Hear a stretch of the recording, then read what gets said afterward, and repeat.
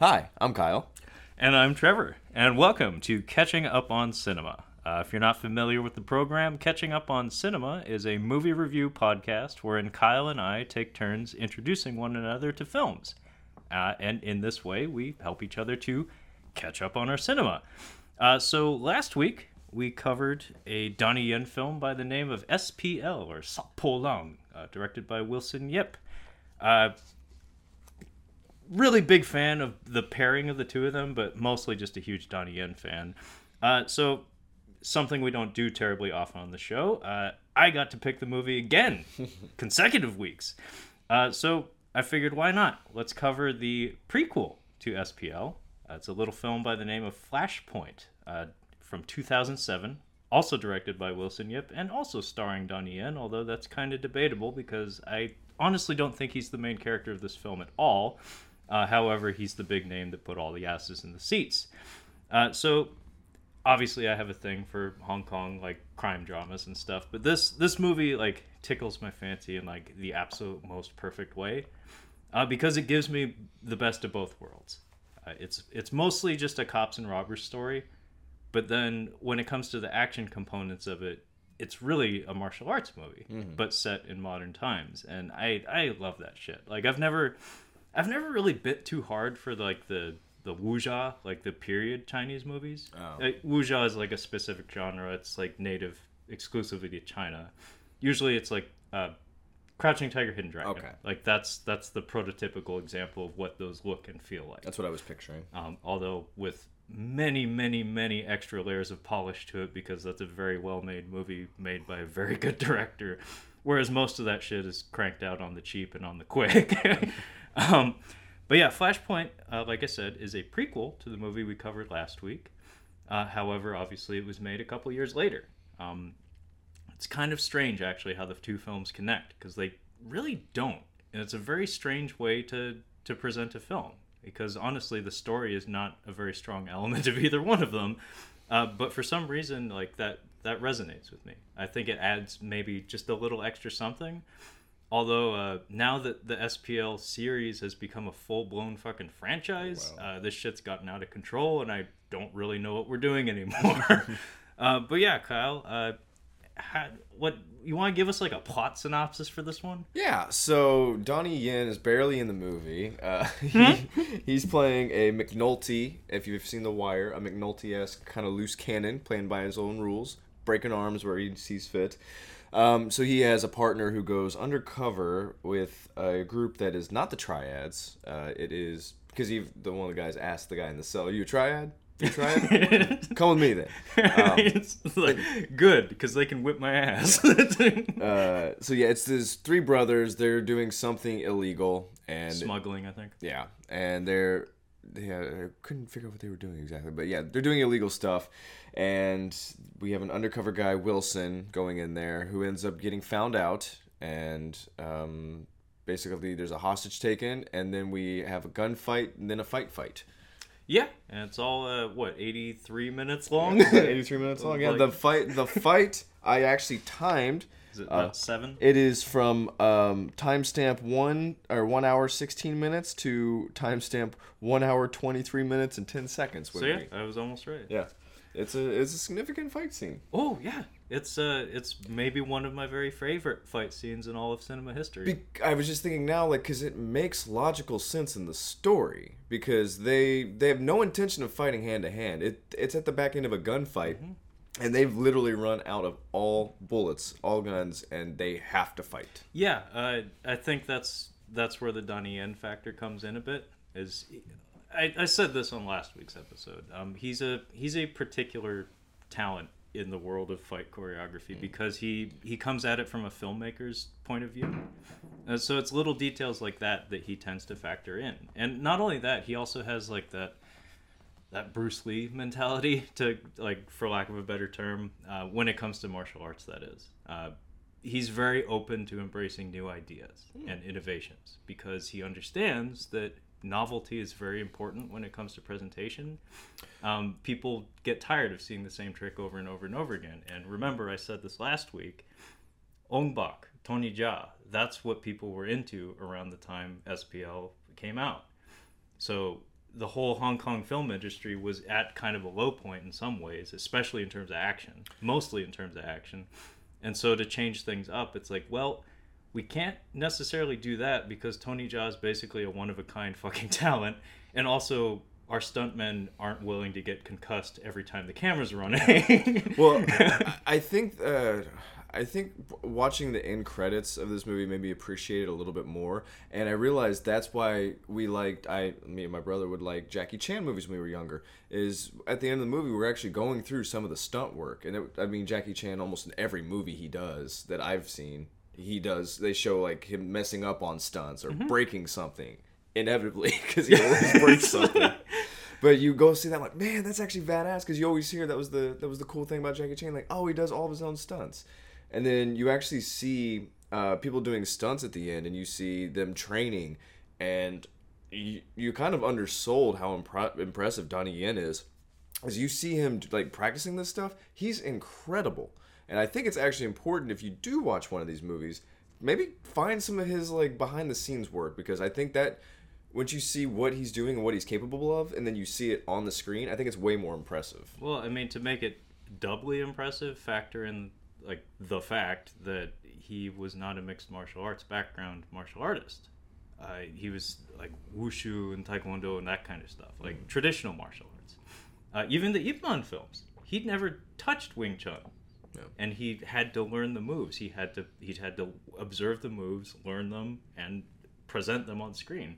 And because he comes at it from a filmmaker's mentality, it's like he doesn't actually have to know the martial art. He just has to know how to move in that fashion and make it look believable. So all the joint locks and like Brazilian Jiu-Jitsu stuff he's doing in this movie, he just fucking learned that for the movie. Yeah. He doesn't have a background with that. And even like the tiny bit of parkour that's in this movie. I did notice the parkour, just a little bit of it. And there's a later movie that came out a few years later called Bodyguards and Assassins. It's basically Black Hawk Down in not ancient, but like turn of the century China. So like bows and arrows and like muskets instead of like assault rifles and stuff. But like parkour is a huge element of the choreography in that. And again, that's Donnie Yen chasing trends, where it's like, how can we keep people interested? It's like, we need to do what people like. Who's the Chinese Tom Cruise? Would you say Donnie Yen? As far as being talented and like developing style and skills for each film. I think he became the Chinese Tom Cruise, yes. Okay. At one point, around like Ip Man 2, I think, he was officially the highest paid actor in China. Oh, wow. Despite not being much of an actor, so that's saying a lot for the strength of his brand. Yeah. But yeah, I guess he'd be the rough equivalent. Andy Lau might be also on that same vein, although I think he's around the same age as Donnie Yen, but there used to be this joke that Andy Lau was like the eternal Andy Lau, because he was just like Tom Cruise, just always looks and seems the same. Yeah. And he's getting older, but stays the same age. But yeah, Donnie Yen, like, I really appreciate everything he did in this movie. Like, holy shit, the choreography in this movie, I don't know how much time went into it, but just the attention to detail in regards to like the drama being associated with the actual combat. There's a lot of attention to detail put into like the stakes, like why are we doing this now, and like what is the emotional tone of this scene. And I like the little detail that you mentioned there. We're having this fist fight in modern times because we exhausted our ammunition. Yeah. and you have the guy cornered. What's he gonna do? He can't run. He can't shoot you, so he's gonna punch you. One problem I have with, I think it might be Chinese filmmaking in general, is the actual setup, or maybe just martial arts films. Because the movie starts off on a good note. Like there's some action strike, like It starts off on a weird fucking note. It starts off weird. I'm talking about the driving range scene. Oh, that's like 10 minutes down the road. But that's what I'm saying. It picks up pretty quick. Like you have to set a foundation and then start picking up the action, which they do, in my opinion. But then it kind of dips again. It kind of dips down for a little while. I think that's largely a consequence of Wilson, of Louis Koo, being the main character rather than Donnie Yen. Yeah, because Donnie Yen, the story, like all the character development is around him. It's true. And frankly, I don't care that much about him. But because he gets injured at that point in the story, we kind of have to dial things back.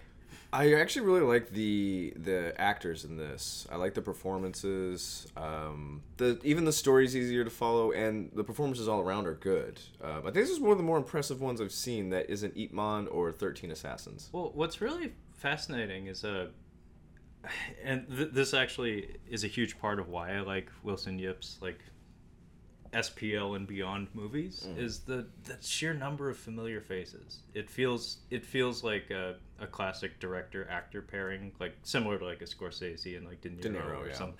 But even further, because like the ensemble is like every familiar face just pops up here and there. Like the heavyset guy with the bushy eyebrows, Kent Cheng, he's in the Ip Man films.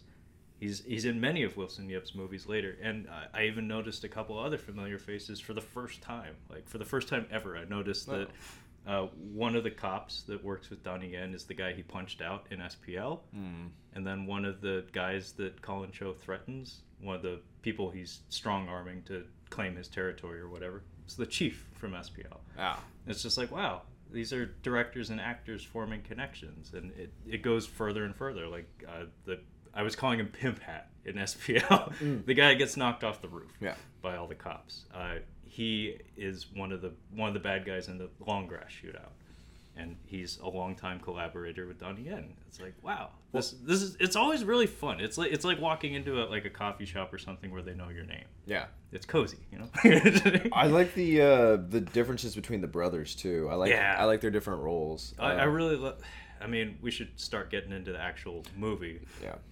But I really love how their characters, like all of them, are given to us in snapshots without any dialogue, but instantly, within a couple seconds of footage, we just know who they are. We get some something that drives me nuts, but I'll allow it in these films.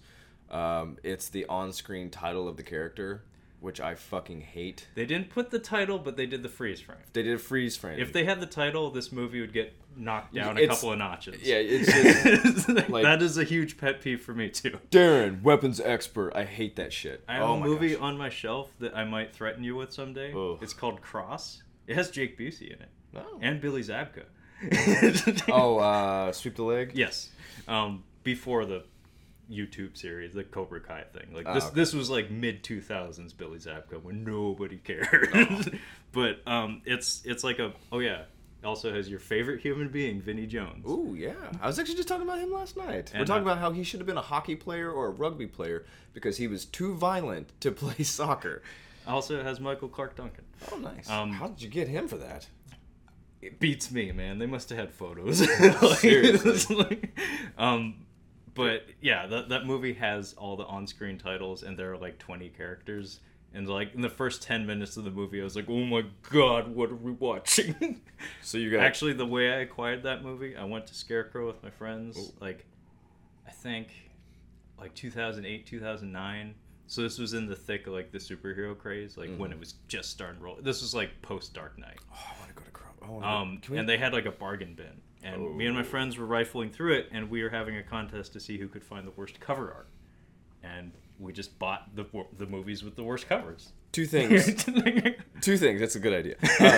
Two things. One, this is an unofficial plug for Scarecrow Video. If you're in the greater Seattle area, or not, I don't care if you're here visiting, go to Scarecrow Video. Give them your business. They deserve Absolutely. it. Support your local business. Two, we need to do a Scarecrow video trip. You and I haven't done it together. We haven't. We absolutely need to. I think that's an important. We're going to spend 2 hours in that thing. Kyle, real quick, what music should I play over your little PSA?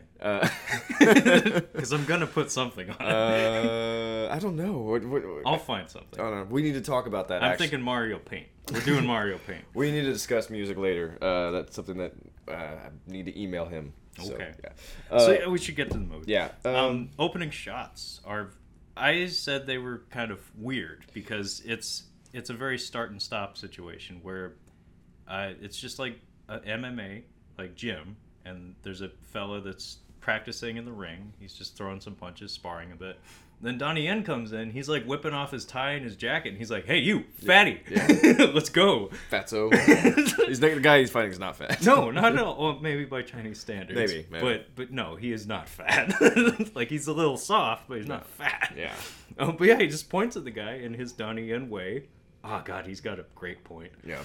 Oh, he pops that shirt off in this movie. Oh yes, he does. Oh yes, he does. Yeah. Give me the vapors. Yeah.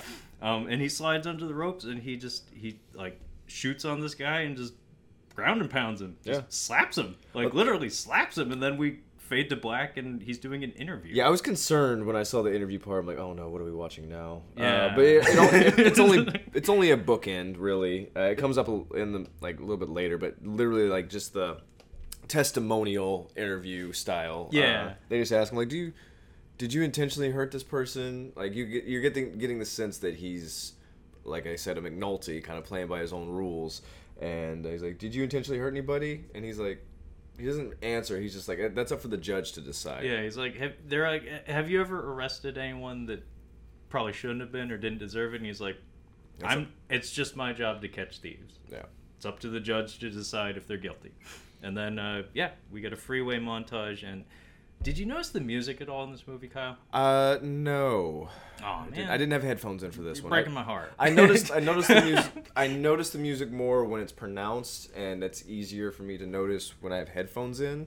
I didn't really care. I didn't really catch the score in this one. Yeah, because this is like secretly like subtly one of my favorite scores. I really like the music in this movie. I don't understand you people. Apparently there's been this whole subculture, this whole population of people that notice the score of a movie and like actually like it stands out. And I never noticed it. I was listening to a podcast today and they were talking about the score from Batman Forever. I equally don't understand you. You people. My brother, like several people I know, they're like, yo, you don't listen to the soundtrack? I'm like, what the fuck are you talking about? The soundtrack to the movie? Like, does it have like songs on it? And they're like, yeah, the score. I'm like, why would you have that? Well, I mean, for me, it's like I can't disassociate the two. Like they go hand in hand. The image follows the music, and they are one. And it's the funniest thing because I'll catch myself listening to soundtracks for movies, listening to the score. Yeah. And then I flip my fucking shit when the track of music I'm listening to on YouTube or whatever is different from what's in the movie. I'm like, that's not right. That's not right. And like I was telling you this via text a while back that you pull up any Hans Zimmer score, you're gonna have a bad time because holy shit, his scores get butchered. Like for some reason, whatever they put on the album or whatever never matches what's in the movie, and it's so goddamn frustrating. He must like compose in suites or something, and then the director's just like, yeah, I'll take this off to the editing room and we'll make it work. Maybe just like playing an instrument, maybe that keeps me from noticing it as much. Or maybe certain styles stand out to me. Maybe just orchestral music doesn't stand out to me in films. Like sometimes I'll notice like techno, like in Blade, it kind of sticks out. But I guess orchestral's just been the background for so many movies that I just don't really notice it. But and I've tried listening to the Batman soundtrack, Lord of the Rings. Like I've tried listening to them, but I just don't have a time or a place that really applies to me listening to them. Batman Returns, man. Just anytime. Just listen to it. Like when if it starts to snow. Okay. Just put it on and you'll have a great time. I guarantee it. Okay. It's one of it's an opera basically. I never. Conan the Barbarian, same deal. I never. And that movie in particular because there's not much dialogue. There isn't much. The music dialogue. has to carry a lot of it, and also Arnold, it's like, I don't know. I guess I just never. It was never pointed out to me growing up, so I've never really noticed it.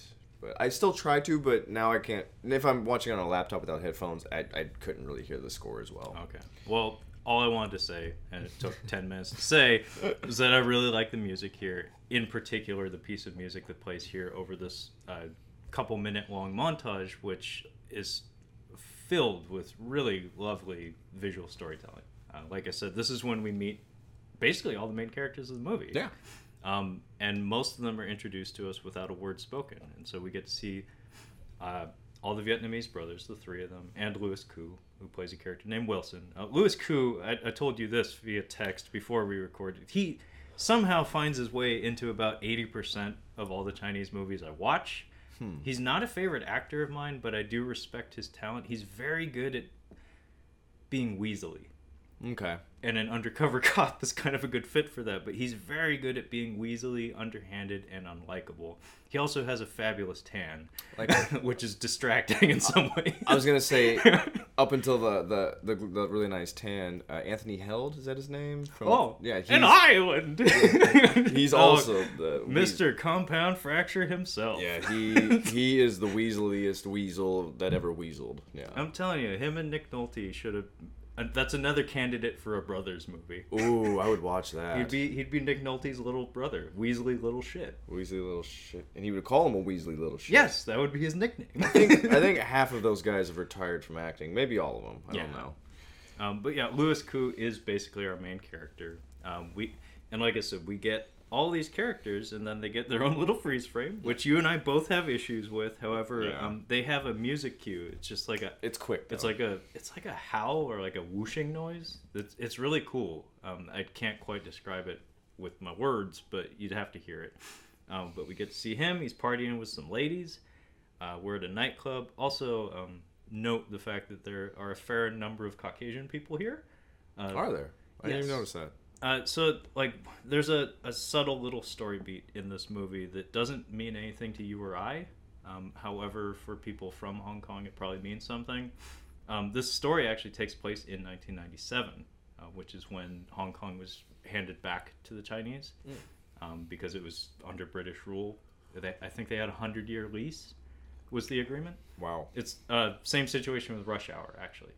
That's also the plot of that movie. Is that it's just they call it the handover. Gotcha. That's the nickname for the actual situation. But yeah, this story actually being a prequel to SPL takes place in 1997, and because the city is technically still a British territory, that's why you see some white people in the crowd. I didn't even notice them. I was too busy. Also, one of the brothers takes issue with one of the white fellas. I definitely saw Archer dancing. I remember all their names for some reason. They were all very memorable. Tiger, Archer, and Tony. Yeah. Tony and Tiger. I loved when Tony made his appearance on the screen. But next up, we get to meet Tiger, played by Jing Yu, who I told you was a legitimate Shaolin monk. Yeah. He's apparently most famous for being in Kung Fu Hustle, which I actually haven't seen, but I've had it on my shelf for a good solid decade. So for you folks out there, we buy movies like people buy books. Yeah, you buy it with the intention of I haven't read it. I'm going to read it one day, but at any given point, there's stuff on the shelf that I haven't seen. There's a queue. There's a queue. I have two Criterion movies that I still haven't watched, but just because they're both 3 hours long. No, I actually took a couple of movies off of my short stack there. Oh wow! Yeah, I knocked some out. I'm proud of myself. What did you knock? Actually, what did you knock out this week? What have you got? John Wick 3. I finally rewatched it. Okay. And I watched a couple of stuff through streaming services. Are you knocking out the rest of that Shudder subscription? Reborn. I watched it last night. It's Tak Sakaguchi, the main character, the main actor from Versus. Did you find the Chinese movies that are not horror movies on there? And you're using Shudder for non-horror purposes? It's Japanese, Kyle. Japanese, God sorry. damn it. Racist. Well, we're talking about a Chinese film. No, so. it's One Cut of the Dead is apparently... I've known about it for a while, and I've been meaning to watch it. I think I need to, because I've heard nothing but the highest of praise for it. Mm-hmm. And also, I think it's a one-cut movie. It's about a film crew, making a zombie movie when I think an actual zombie outbreak happens. That's pretty cool. And it's supposed to be very fun. It's not a straight-up horror movie. It's fun. Mm-hmm. And I've been meaning to watch it for a really long time, and it's on Shudder exclusively. The only other way I know to get it is through a very small Australian Blu-ray publisher, who also has this movie called Top Knot Detective that I fucking need to see. I might need to squirrel away some cash and buy that fucking movie from Australia because it sounds right the fuck up my alley. But yeah, I watched Reborn, and it is entirely plotless. But holy shit, some of the cast and crew, I was mind fucking blown. Akio Otsuka plays the villain in it. He's the Japanese voice of Solid Snake, dressed up as a character from Metal Gear. They knew what they was doing. Wow. And like I said, Tak Sakaguchi, main guy from Versus, he came out of retirement to make the movie. They hired a actual military martial arts instructor to work on the film. George Clooney in Three Kings. What? You got oil poured in his mouth or whatever? No, George Clooney at the end of Three Kings, when they all leave, he goes to Hollywood to be a stunt coordinator for military movies. Oh. Sorry. I completely forgot that detail. I just remember the tone in that movie being a little wonky. It's a real bad movie. It's like, this was advertised as kind of a fun movie, right? It was advertised as fun, and I guess it's kind of fun, minus Spike Jonze using the N-word a few times. It's not fun. Like, it's not fun. It gets intensely dark towards the end. Like I said, a fella gets oil poured in his throat. He gets tortured. He gets, yes. he gets tortured. It's dark. It's a strange movie. I've seen it like 10 times. And also they got Kenji Kawai to do the music and composed Ip Man and Ghost in the Shell. Oh, wow. So he's like one of the premier Japanese composers who somehow they had photos or something, because like how would you get him to score your bargain bin martial arts movie? But they did. People gotta eat. If all you want to see is people get knifed, there are like no joke, like 200 knifings in that movie. Interesting. Like no joke, no exaggeration. Have you seen Green Room yet? No. All right. I gotta get to it, but it might be off Prime now. But yeah, next fella in the trio of villains we got here we meet is Tiger, played by Jing Yu. Like I said, he's a Shaolin monk. He is made up to be like some sort of boy band guy in this movie. He looks like a street thug, but he's a fucking monk. Yeah. It's amazing to me that like he looks the part 100%. Yeah, these three guys all have completely different styles. The three brothers. Yeah. I like when he smashes the toilet, because that tells you all you need to know about him. He's a hothead. He's a hothead. And he's also kind of dumb. He's Sonny Corleone, yeah. Yeah, he's kind of an idiot. He's kind of an idiot. But he's not even the muscle. He's an idiot, and he's not even the muscle. Yeah. Because fucking Tony's the muscle. Tony's everything. Tony's everything. Tony is the operation. Tony is the operation. Archer, though. Like, you want to introduce your boy Archer? Yeah, so... Perfect name for you. Archer, who I coined as the Vietnamese Jay Hernandez. I mean, Jay Hernandez's career was kicking right about this time, so it's no coincidence that they have very similar, attributes. Yeah, he is dancing, and I'm like, okay, this movie's going to be fun, because he is the worst dancer. It's really fun. He's dancing. There's a little bit of toilet water or something gets in somebody's hand, and he... Tiger goes to sit with Tony, yeah. And Tony's like, oh, meet my brother. And Tiger, having just dropped his cell phone in the toilet and retrieved it by smashing said toilet, still has toilet water on his hand when he shakes it. I find that foreign action films kind of kick in like getting onto on an interstate, often interstate exit. So you're kind of driving through town, you're going like 25 or 30 miles an hour, and you get on the exit, and then you yield, and it's like, motherfucker, you got to go 70. So this was at like, we're hitting 65 right now. I'm like, okay, what's happening now? We got a lot going on, so hold on. We got a lot going on. We're meeting a lot of characters here. Yeah. Archer is dancing. We get a freeze frame of him dancing, but that communicates his character. He's kind of carefree. He's a little goofy. Yeah. Tiger's the hothead, and then we meet Tony, who's doing like some sort of business deal with a fella. Yeah. Who looks kind of out of place because he is as vanilla as an Asian man can get in a movie like this. Yeah. In a movie like this, and Tony's like he's doing some sort of negotiation, and he's played by Colin Cho, who you were texting me about earlier today because he stood out to you. Yeah, both he and the guy who plays Archer stood out to me. They're both very charismatic. They have great screen presence. Honestly, I think Colin Cho. I've always said it Cho.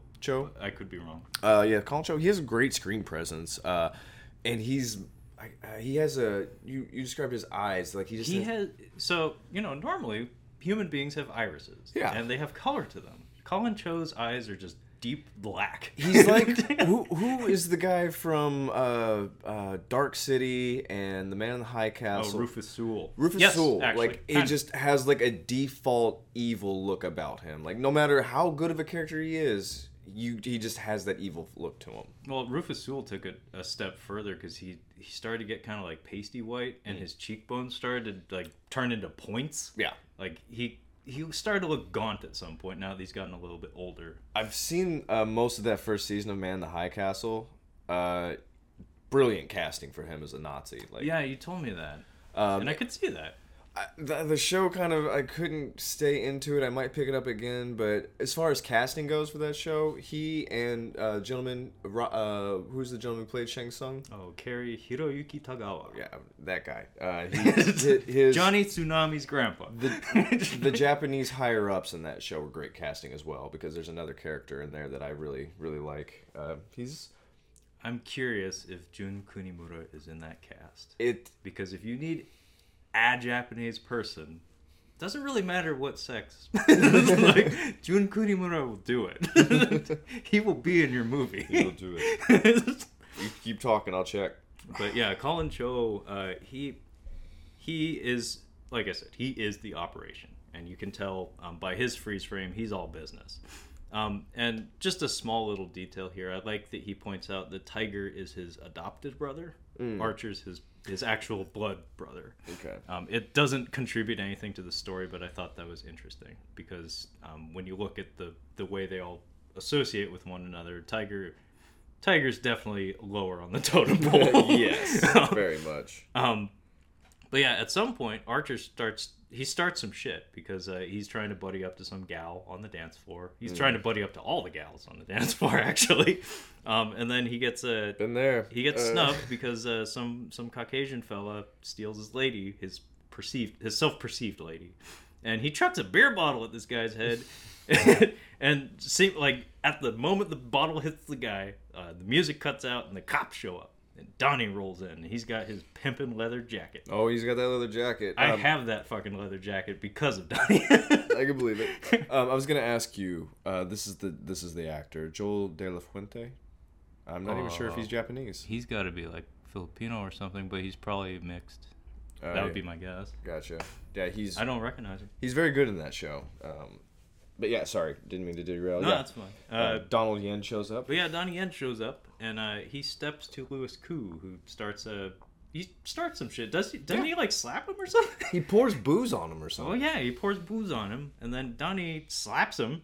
He just slaps him, and then he just quickly, nimbly busts out a flying armbar and gets him on the floor. Yeah. Then we get a nice bird's eye view of said armbar as Louis Koo is tapping out, and then title. Yeah. Flashpoint. And this is where we get to the board. Yeah, we find out the tribunal. The tribunal, where we find out that Donald Yen is a bit of a loose cannon. Fucking McNulty, always playing by his own rules, not going by the books like he should be. Yeah, so they're talking. It's the same conversation that they're having at the beginning. Yeah, but they add on a few things, and they're basically just citing all the like the statistics regarding like his conduct over the past couple of years. Or I love some of these statistics. Note that the dates are from 1996. Say you averaged 14 operations a month with an average of 2.8 injured persons per incident. It's like, okay. I think he ends each fiscal quarter with turning in his badge and gun. I think that's pretty much how Q1 ends. QT. We're going into Q4. Hopefully he doesn't turn in his badge and gun. God damn it, December 31st. There's that badge and gun. He fucked up. Yeah. He has like the schedule of a teacher or something. Yeah. It's like 9 months on, 3 months off. I didn't shoot anybody in June. All right. Bonus. I like how when he like sidles out of the room and he like kind of leans back and he's like, "Hey, took a whole hour. Could have been arresting people. Could have caught somebody with that hour, but no." Yeah, so we get to the driving range, which is a lot of fun. This was a fun scene. This is where I figured out that Tony was the other brother, and they're whacking some balls. They've got some girls with them. They're having a good time, and a group of they look like teenagers when they were coming up, but they're relatively short. Yeah, this is where the plain-faced gentleman from the nightclub shows up. So they were talking about some kind of deal that's going down, and they're putting it on hold. And I guess it's been 2 months, and this guy's like, "Listen, motherfucker, it's been 2 months. I got a shit ton of money in this, and I need you to do it." And they're like, "Ladies, get out of here." And they're like, "Fuck you, dude. We're gonna beat your ass." And they're like, "You got to talk to Tony, motherfucker." And then Tony comes up. Yeah, I really loved his entrance here. Oh, I loved his entrance. Yeah, so like Sam is the guy's name who showed up with all his boys. He has a considerable number of boys, by the way. Yeah, they're outnumbered 30-4. I think. Yeah, and it's basically just Tiger, Archer, and Wilson, and they're all hanging out and they're at the driving range, and they're not sweating this at all. No.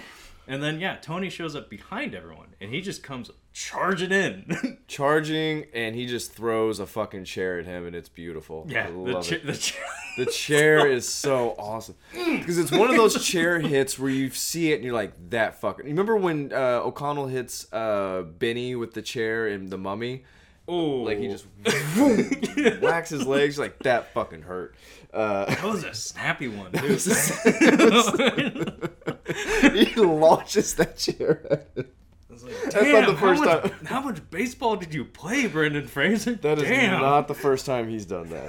No fucking shit. It was impressive, but I don't think that was meant to happen. Like, Tony comes in. I'm like, fuck him up, Tony. Like, as soon as he comes in, he just starts punching motherfuckers. He comes in like a fucking whirlwind. Yeah, that's great. He opens with the chair, but as he's running, he whips out like a 360 elbow. But he keeps running straight. Mm-hmm. So he elbows the guy falls by the wayside, and then he knees a guy into a locker. Yeah. Not against, into. He applies the man to the locker so hard that he goes into it. Which the last movie did it too. In this movie, that makes it more fun for me to see. Like, oh, that's not realistic, but I appreciate the violence. Oh God, some of the bumps that people take in this. Like, I hope these guys got paid, because the one guy gets like a fireman carry, like basically John Cena's finishing move. Yeah. Onto the side of a bench. So his rib cage just goes onto a fucking steel bench. They showed it in the fucking thing at the end in the credits. The actual falling into that. It doesn't look pleasant. It doesn't look pleasant. It's not the nastiest bump in this movie, if you ask me. I think I have a pick for which one is. Are Chinese directors just like Brian Callen in Hangover 2? All right, everybody good? They get their fuck back to work. I wouldn't be surprised. Oh, like, geez. these days, I think it's more regulated. They got rights now. Yeah, they actually have rights now, which is, I've said this on previous episodes, which I think is why a lot of Chinese action movies are shot in Thailand now, because they probably don't have as many rights there. Goddamn unions. Yeah. Now you got your goddamn unions. Now your movies suck. But yeah, all credit to the stunt people in this film. They fucking put their time in. And then we get to the beach. Yeah, and it took me... I didn't realize it was Donnie Yen out there with his shirt off. I almost had to back it up, but then I felt weird about it. Yeah, understandably so. So this was an interesting scene, and I'm not sure if it means anything, but I noticed just something. So there's a group of... Everybody's sitting on the beach, and there's... the subtitles didn't show what it actually said on the sign. Red tide. Red tide, whatever. What is that? It's just two... Clams is pooping. Oh, okay. It's toxic, basically. Gotcha. So there's a group of old people, like a good, like 10 or 12 of them. They're just standing there, just slumped over, like, man, we really want to go swimming. Our lives are short. We'd like to go swimming. And Wilson's just sitting on the sand smoking. He's always has a cigarette in his mouth throughout this movie. Yeah, I thought you would notice that. A lot of smoking indoors. Yeah, but I've noticed that Chinese filmmakers don't really care too much about making smoking look cool because they don't have to advertise for big tobacco. Yeah, well, it's also, it's habitual. It's just like people do that. People just smoke, dude. Yeah, don't worry about it. It's not a matter of character. It's just something the actor probably felt like doing, and the director's like, whatever. It doesn't take away from the movie. Really need to watch Thank You for Smoking, but I do.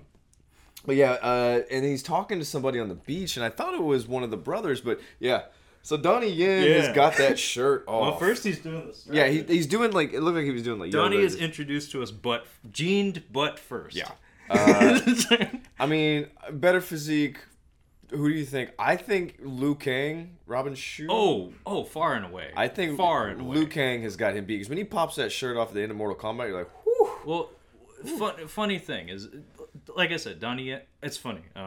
I accidentally went to Donnie Yen's Wikipedia page. I wasn't looking for his Wikipedia. I was looking for pictures to post on the Instagram for the podcast. His build height is like 5'8". I was like, fuck that. That's a lie. Robin Shou is probably that tall.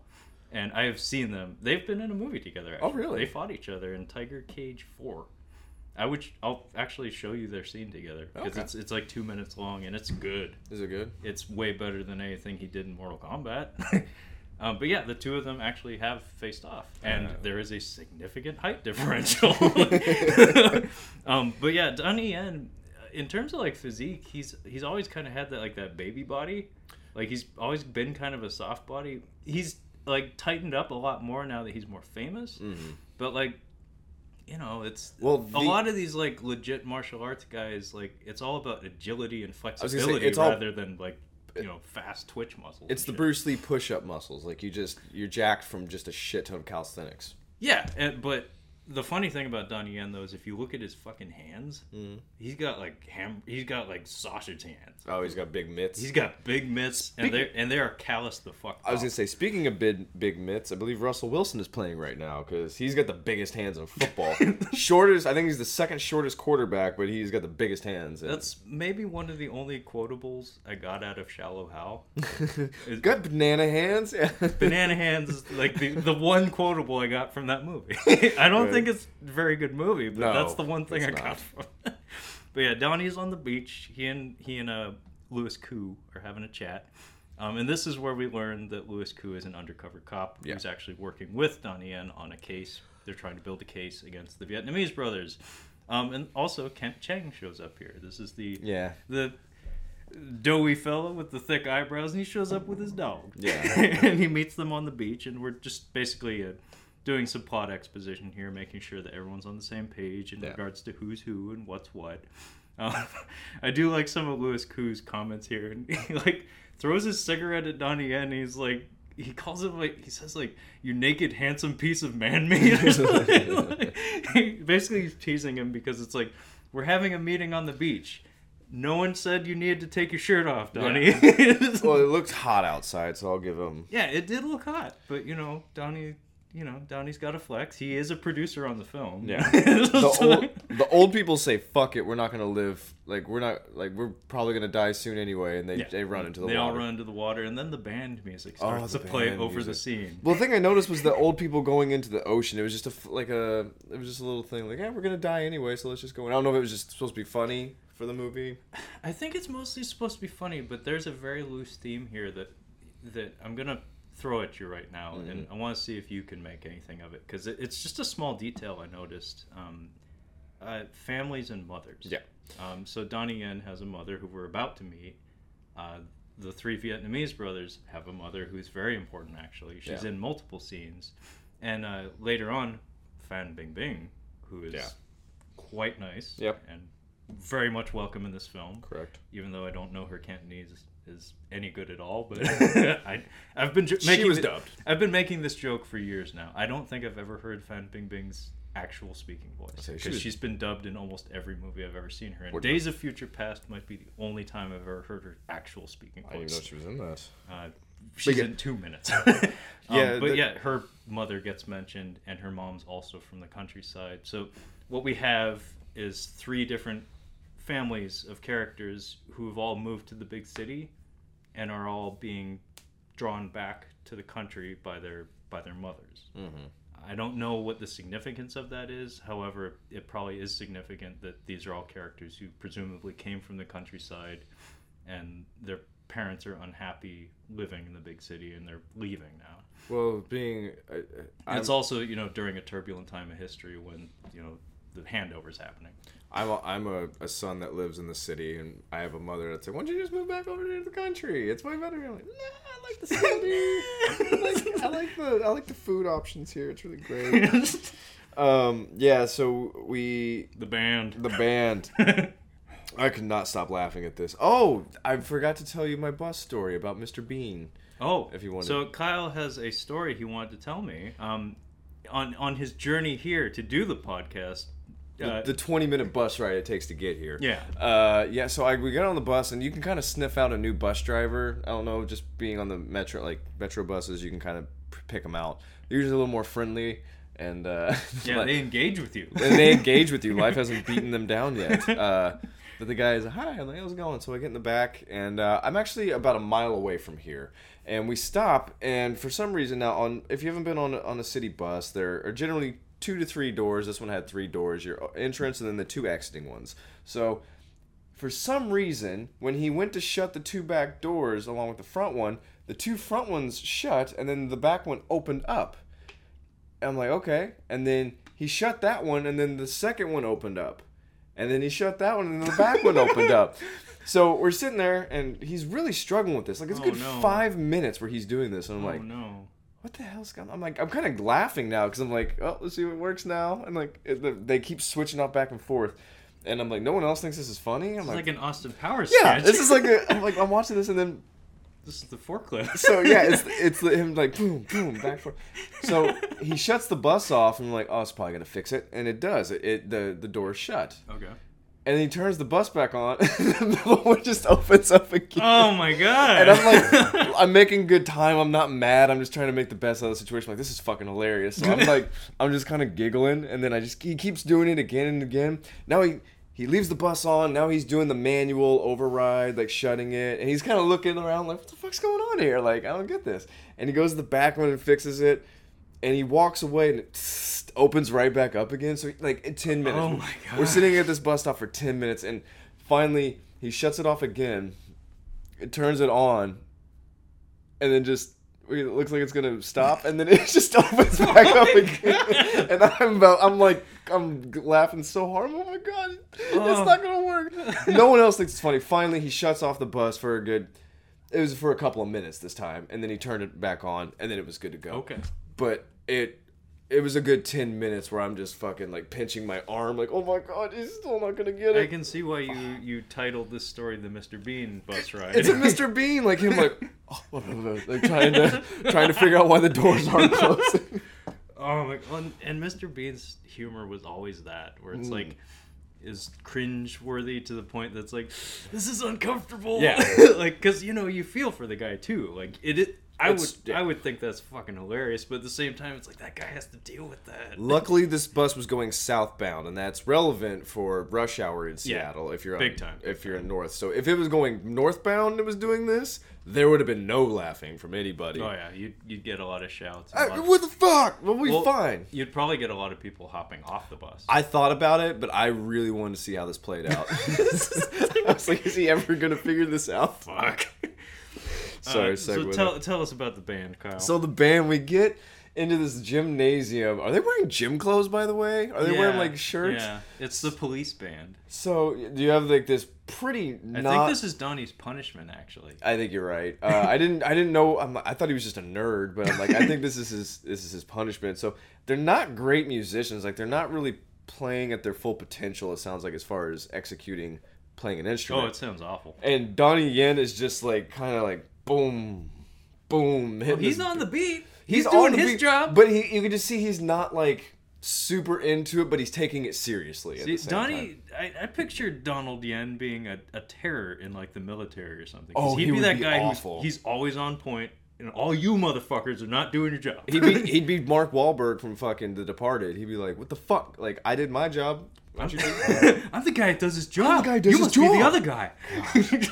Yeah, he would be that guy. So yeah, I was laughing pretty hard at this because he's playing the drums, and then they stop, and he just starts yelling at them because they're not doing it. Well, I told you about the pose, and you probably noticed it in this one because it's much more pronounced. Yeah. When he's getting onto them, it's the shoulders come in, the hands go on the hips, and he tilts his head, and he just gives you this look like you're a fucking idiot. It's Superman with scoliosis. It's like, what? What over. were you thinking? It's pretty funny. It's fucking hilarious. And he funny. like points at them, and he's just like, God, you guys suck. You're just terrible. And his mom pops up out of nowhere. Yeah. She's just like, hey, I'm going to the country. He's like, oh, I'd go with you. And she's like, yeah, I've been waiting for you too. And she's just like, all right, I'm not gonna go. It's a sweet Mima moment where like she shows up and she's basically like, yeah, I'm gonna go back to my hometown. I was waiting, and then one of my friends died while I was waiting for you to figure your shit out. And yeah, I'm leaving. I thought she was dead. I'm like, they're gonna kill her. I thought that was gonna happen. I'm really glad they didn't. Yeah. But I like that Donnie Yen, like, he goes up to her and like you can tell he's not coming with her. Yeah. Like, he doesn't say as much, but you know he's not going with her. And then I like that she just kind of says bye, and then she starts to leave, and then he like rolls his head and he helps her carry her bag down the stairs because he's a good son. And Question: do Chinese people eat noodles for breakfast? Because I could get in on that. I don't know. know, actually. Well, this I could too, though. Yeah, I could totally get into that. Actually, I was watching it. Colin Cho eating those noodles made those noodles look really fucking really good. fucking good. Yeah, so we get a what I like to call the breakfast power struggle, and we're in about a 20-story building, and This is a very, very well directed scene. This is good. We get power breakfast here with fucking Tony, and he's talking to three dudes, suits of some kind in a criminal organization. They're not they're not really intimidating, but you can tell that they're well financed. Meanwhile, we have the Wilson, the undercover cop, with Archer. And they're kind of just chilling in a car, and we're not really sure what they're doing, and we figure out that they're actually watching this guy that they're having the conversation with. They're watching his wife and kid, and we get the exchange. I love Archer's comment here. Basically, to prove that he's like Colin Cho has them on. The red shirt looks like shit. Like he looks stupid. yeah. He just like casually says like, "Yeah, I see your wife. She's wearing a red sweater, and your son." Yeah, he looks kind of dumb. He looks pretty dumb. It's pretty good. That's such a weird thing to point out. But I love how like we have like Gary Oldman in True Romance. Like just like this whole thing's going on. He's just eating his food. What I really love and why I say this is a well-directed scene is like one, Colin Cho's performance. Yeah. Like he's menacing but understated. Like you can tell like he's ready to go whenever, but like it's not the right time. So like he's just gonna intimidate them just by being in the room and being very calm. He reminds me of the Chinese Takehara, that actor, like that, like Tadanobu Asano. Yeah, Asano. He has that sly smile where like he could be a good guy, but he's not. Like he has that quality to him.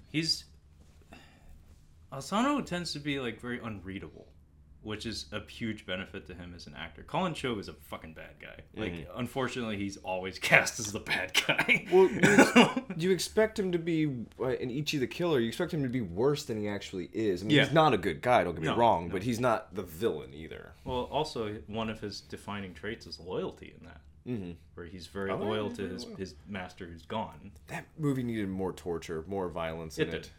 Sorry, I digress. But I love Colin Cho's body positioning because he's facing away from them the whole time. He's just kind of like got his head pointed the other direction. He's very casually just enjoying his fucking noodles for breakfast. He's like, guys, eat your food. Yeah, that's actually how he closes the conversation. Is like, you know, it's good food. Don't let it go to waste.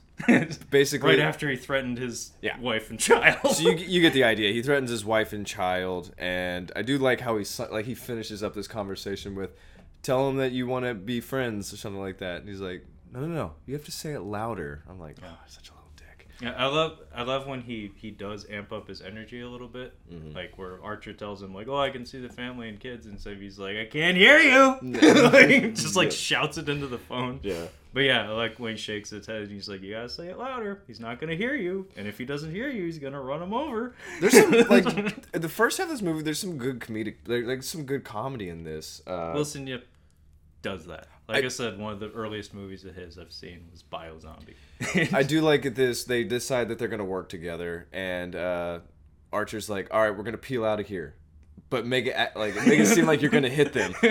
And the undercover cop does. He's like, "Oh, listen to you. You do whatever you're told." And he's like, "I like that kind of deal." But it's his birthday, and he's like, "Hey, we're gonna have a thing for your birthday tonight." He's like, "Actually, sorry, I'm meeting a friend tonight." And he's like, "Whatever."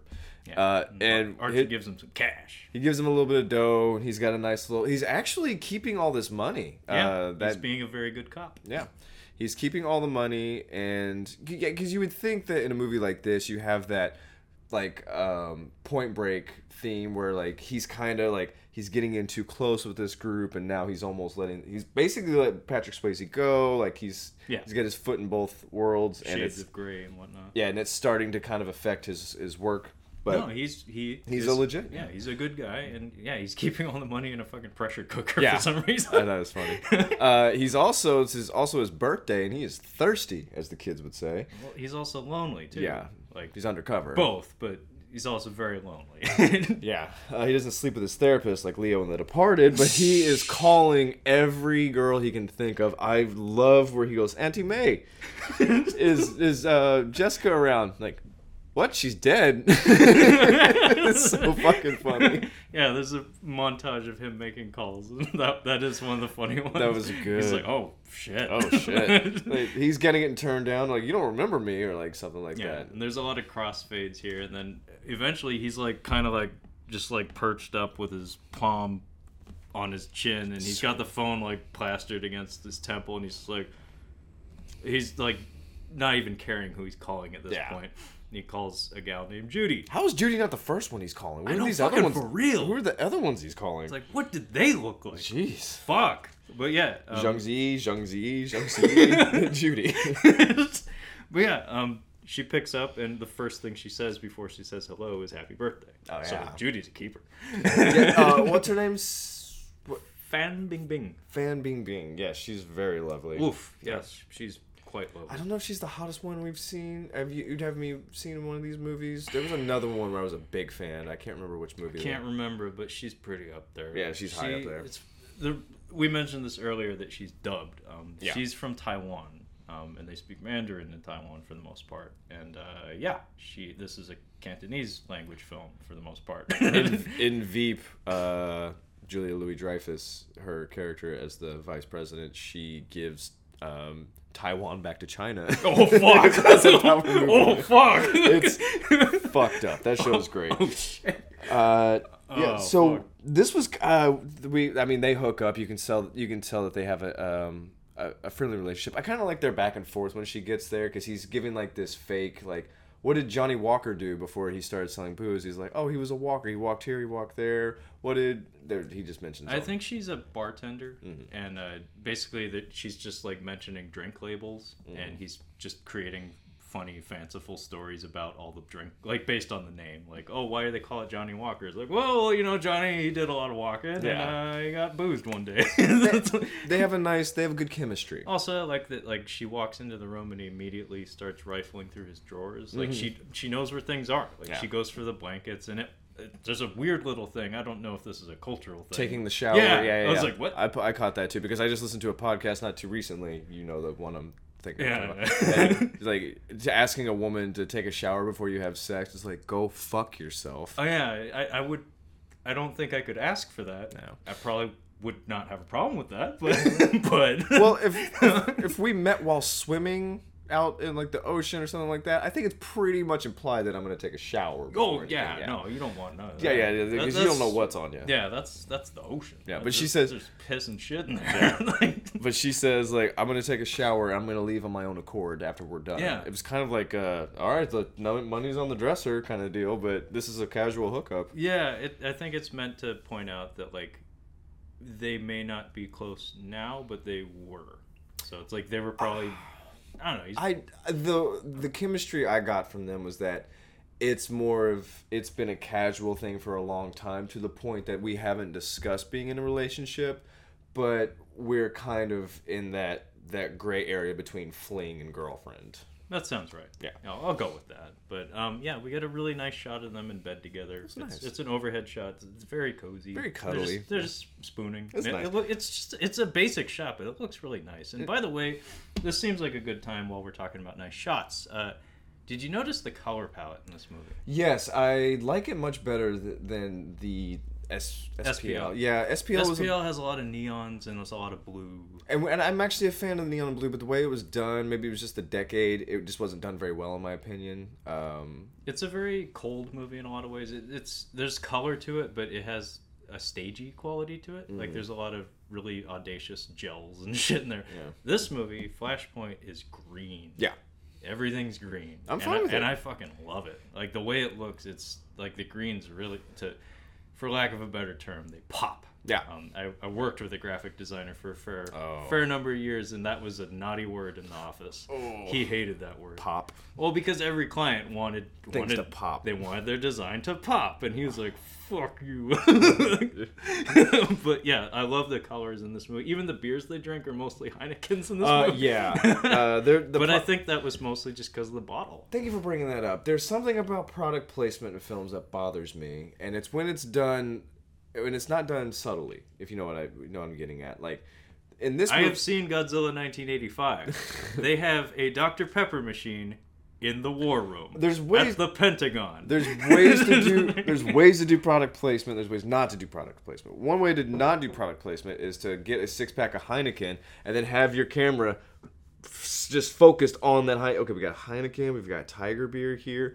A good way of doing it was like Austin Powers does it, and like, don't get your hands off my hiney, baby. Like, we get what you're doing. It's supposed to be part of the movie. It's kind of meta.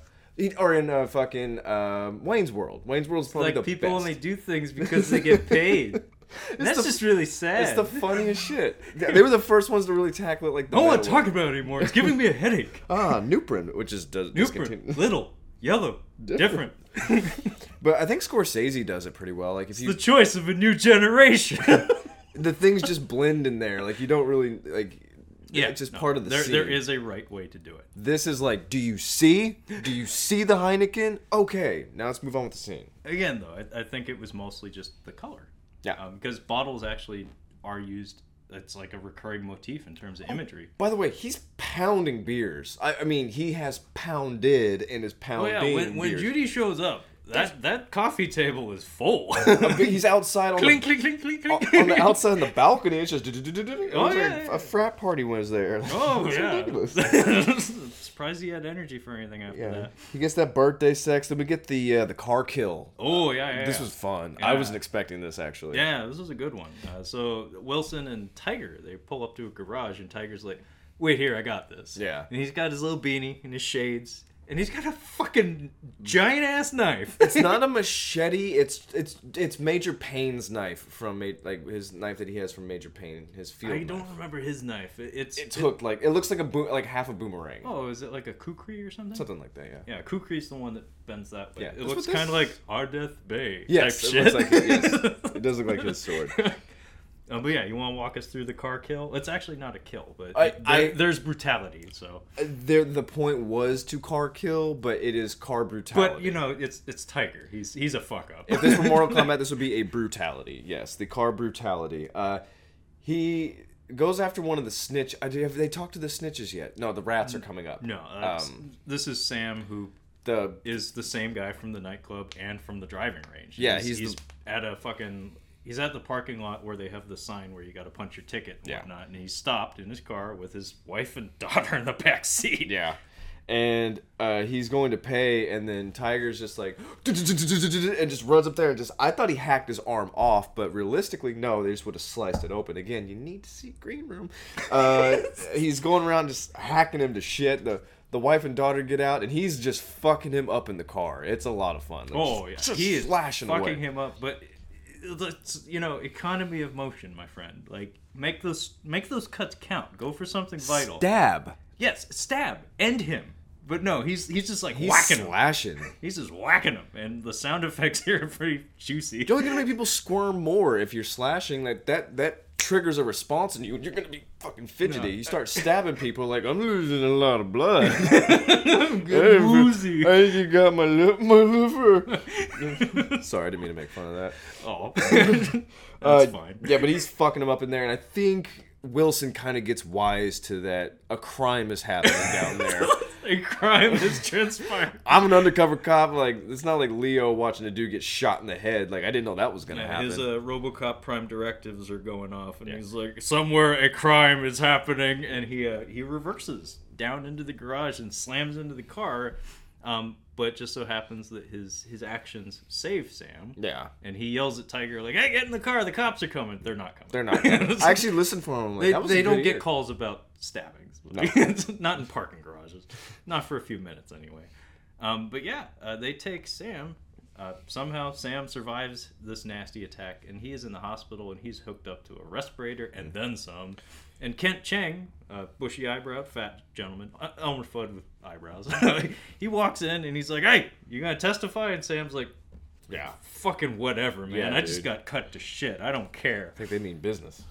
But yeah, we go to the police station following this, and this is a cute scene. Yeah, I like this. This was fun. Although Donnie Yen's, I think this was improvised, and I don't think he's a good improviser. No, he's not very loose. He's kind of stiff. They bring in Wilson. I like that they keep they bring Wilson in, but they have a bag over his head, which is really smart.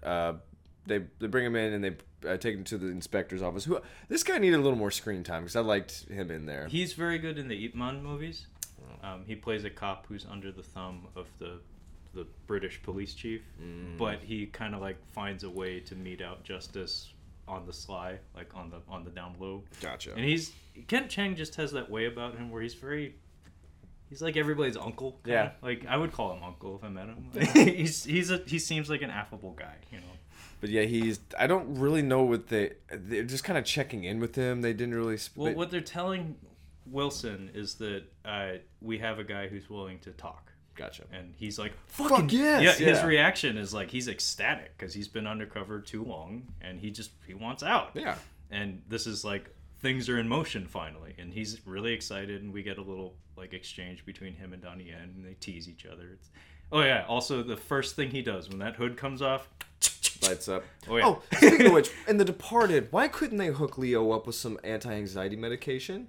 He was supposed to be deep undercover. He was deep undercover for a year, and they're like, you got to see a shrink. Maybe that was the implication. It was like, you talk to the shrink, she's going to hook you up with meds. Like, she's going to hook you up with anxiety medication. But it's harder for him to get the meds. It seems like a dick move from Queenan's fucking department to not give him some kind of anti-anxiety medication. Yeah, I mean, up to the end of that movie, he kind of gets the shit end of the stick. He does. He's not well taken care of, although I don't know what he had for supper at Queenan's house. We should probably. I don't doubt that Martin Sheen's wife is a hell of a cook. Probably.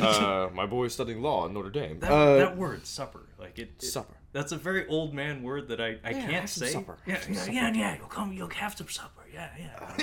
But yeah, well, they show. I forgot. Saigon. Goddamn, still in fucking Saigon. Still in Saigon. But when he's pounding beers, it makes sense as an undercover agent. Like, he's lonely, and also it's very stressful. I don't want to infiltrate a Chinese gang. That seems very stressful. Yeah, I like that when he says it's my birthday, and then it turns out to be this melancholy thing. Yeah. Like, that seems realistic. Yeah. Where it's like, this is a guy who kind of, by necessity, has to live kind of a shitty life. And Leo's just popping his, dead mother's OxyContin in that movie. That was his that might have been his birthday too. Oh, yeah. One gross thing is he chugs it with a Sprite. He has like a soft drink that he takes the OxyContin with. It's pretty gross. Yeah. Should we mention The Departed? Yeah. Something that I neglected to mention on the SPL episode was that The Departed was, based on a trilogy of Chinese movies, the Infernal Affairs movies. I personally have not seen them, although I suspect that The Departed is a better structured film on the whole. It's Martin Scorsese. I don't doubt that his take on the story was better.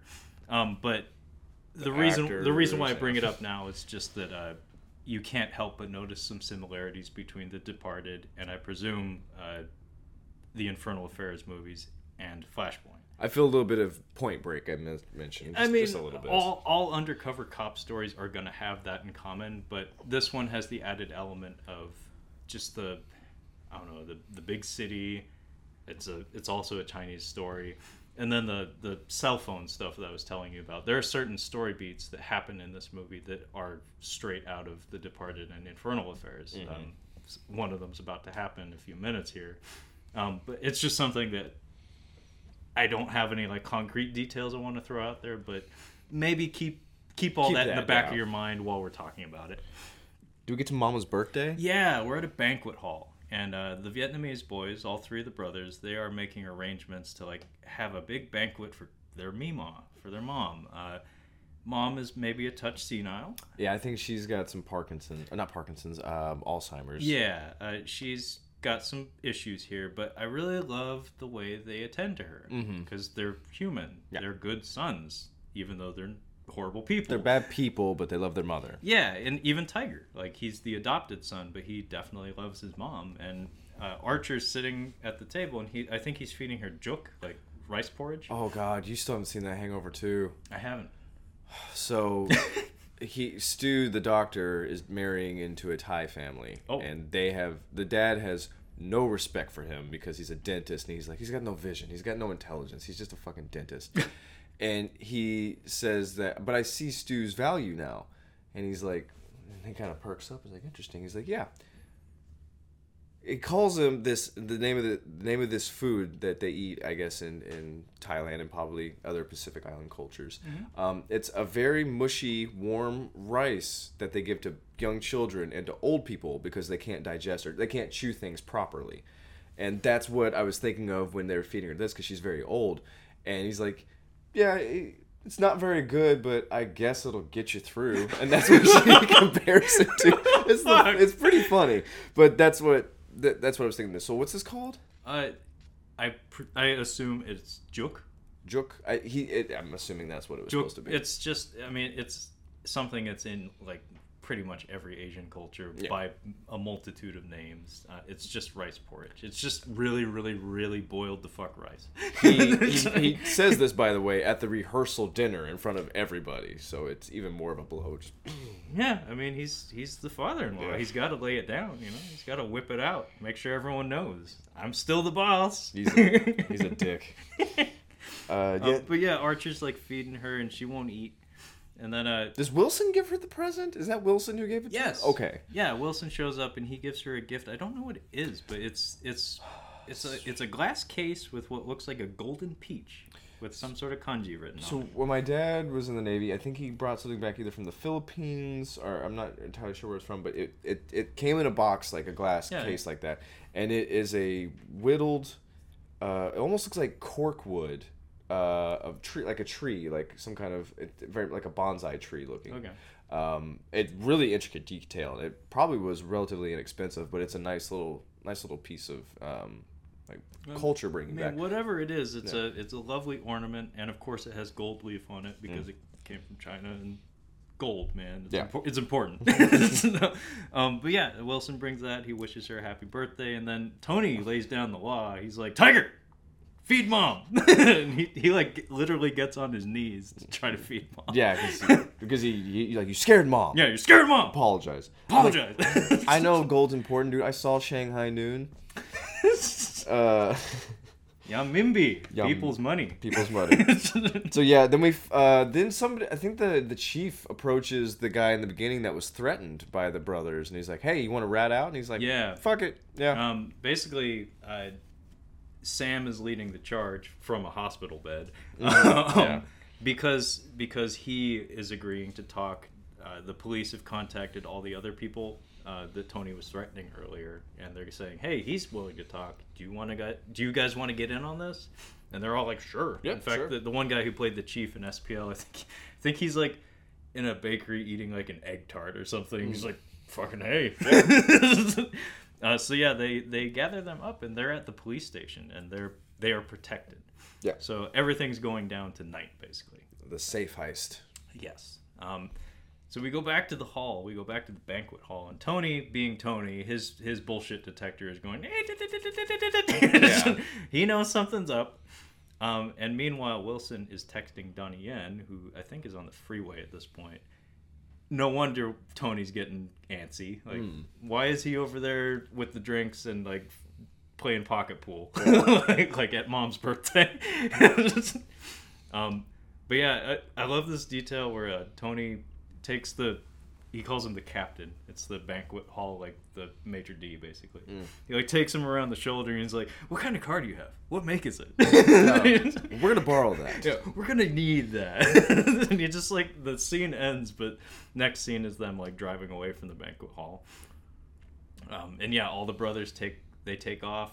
It's Tony, Tiger, and Wilson in a van, and Archer and Ma in a car. So we have two different cars and we're going two different directions. I think Archer's taking Ma home while the brothers head back to their like safe house to like clear out their shit because it's time to get squirrely. Archer and the mom in the car is really funny. She's like, "Mom, you gonna be sick? Throw open this in this gift that you just got. Throw open there." He opens the lid. It's so funny. Archer is secretly the funniest person in this movie. No, he's very charismatic. He's very funny. Yeah. So the heist, they go to rob something vague, but there's a lot of money in the heist. It's not a heist. As far as I know, it's just them clearing their shit out. Like they're packing up to leave Hong Kong. Oh, okay. They're going back to Vietnam. So they're That's why he calls They're leaving the city, so they're just packing up all their shit. I thought that was strange because I'm like, why the fuck would you call him for a heist? Just mark this down as one of the things they did. But yeah, I guess they're clearing up shop. And much like The Departed, Leo was like, hey, I gotta check something in the back.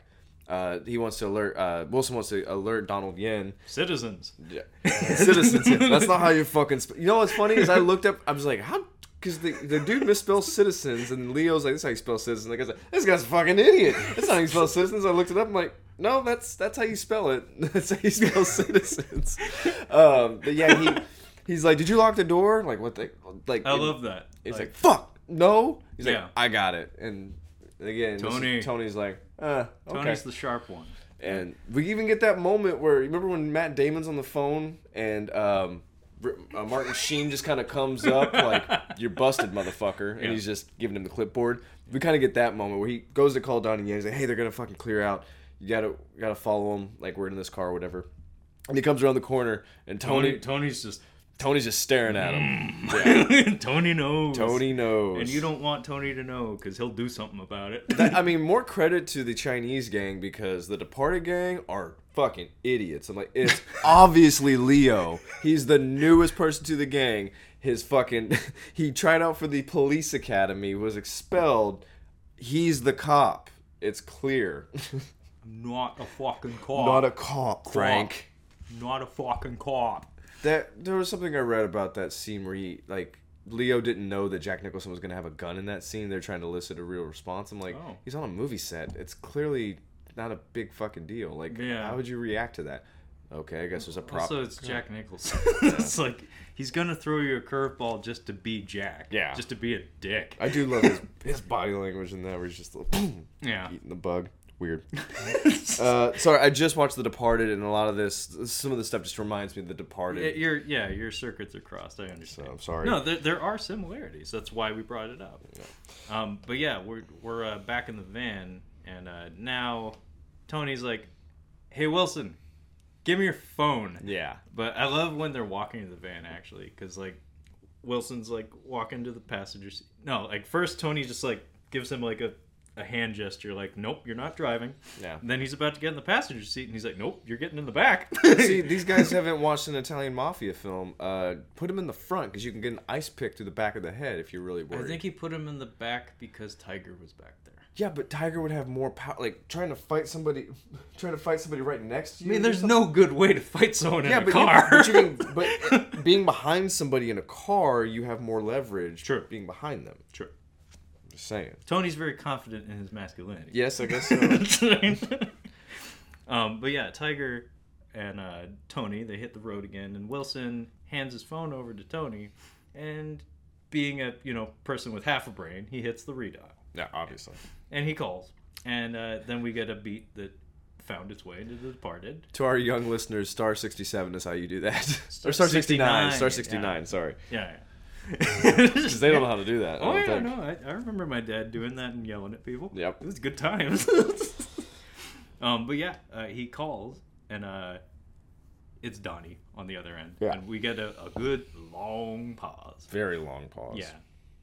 And then Colin Cho just like very confidently says like, we're headed to the pier, by the way. And Donnie's like, fuck. Because he knows who called him and what that means. Because that's not Louis Koo on the other end of that phone. Meanwhile, though, what's going on with Archer? So he's got his mom in the car, and we get a car chase. Yeah, we get a car chase. Brief, but nice. Yeah, they end up arresting him. Yes, he does a little burnout. He gets cornered. Kent Cheng is chasing him. Mm-hmm. Heavyset Kent Cheng is in a car chase, and he corners Archer. They do a little burnout, and then the climax of the chase is Ma puking. Yeah, she spews. Spew into this. And yeah, they do in fact catch Archer. He gets arrested. Meanwhile, though, Louis Koo takes a dive out the back seat. Yeah. He tucks and rolls out the van, but Tony's not having that. So he hits the brakes, he whips it around, and he rams Louis Koo with the van. Yeah. And this is not the best stunt in the movie. No. Not nearly. It's a dude being flipped on wires down a hill. Yeah, it's not on the level of like a lone survivor or even a black sheep for that matter. In terms of hill rolls, I think Lone Survivor takes I think it takes the cake in terms of Hill falling. Black Sheep.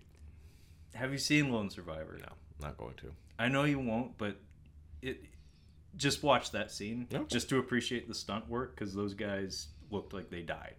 Oh. Like, those are people doing that. The stuntman going down the hill in Black Sheep was pretty good. It was pretty fucking good. He was doing some flips and rolls. Yeah, and Chris Farley's dubbing is fantastic. Oh, yeah. He man.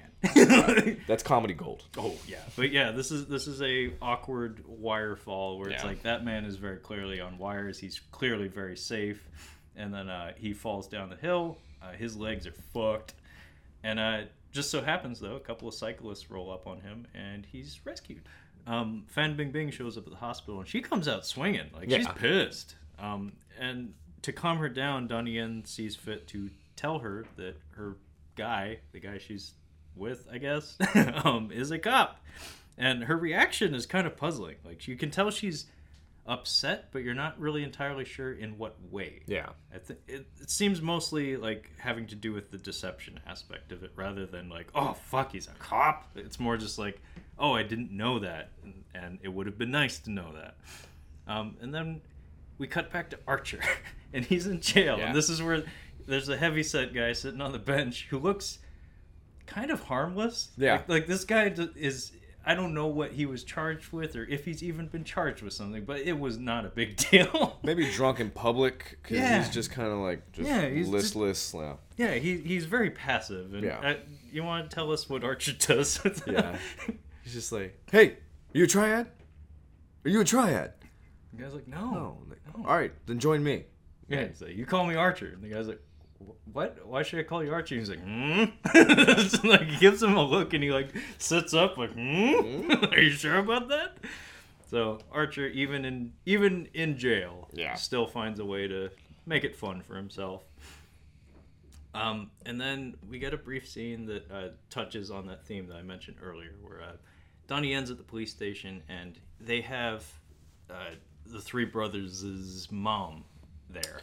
Yeah. And he is just kind of sitting with her, and she's mumbling, and she mentions she has 3 sons, but then she also mentions my son disappeared, which clues us in on the fact she's not all there. Well, Donnie Yen asked, like, you have 3 sons? She's like, I have 3 sons? Yeah. Yeah. And it's a nice little exchange, being as we saw him have an exchange with his mom earlier. So you can tell it's like, oh, man, like, I hate these guys, but I feel for your mom. And he takes her to, like, an old folks home, basically, because he doesn't know what else to do with her, being as her support system have left the fucking country. Yeah. By the way, hot nurse. And before he takes off, leaving her in the custody of like the hospital staff or whatever, she like waves him down. She's like got this big smile on her face, and she gives him some lucky money because it's her birthday, and that's a thing you do. And I was like, oh, that's sweet. And he's like, I don't know how to feel about that. I miss my mom. But yeah, Archer goes to court, and he does not confess. No, he does not confess. They no bail.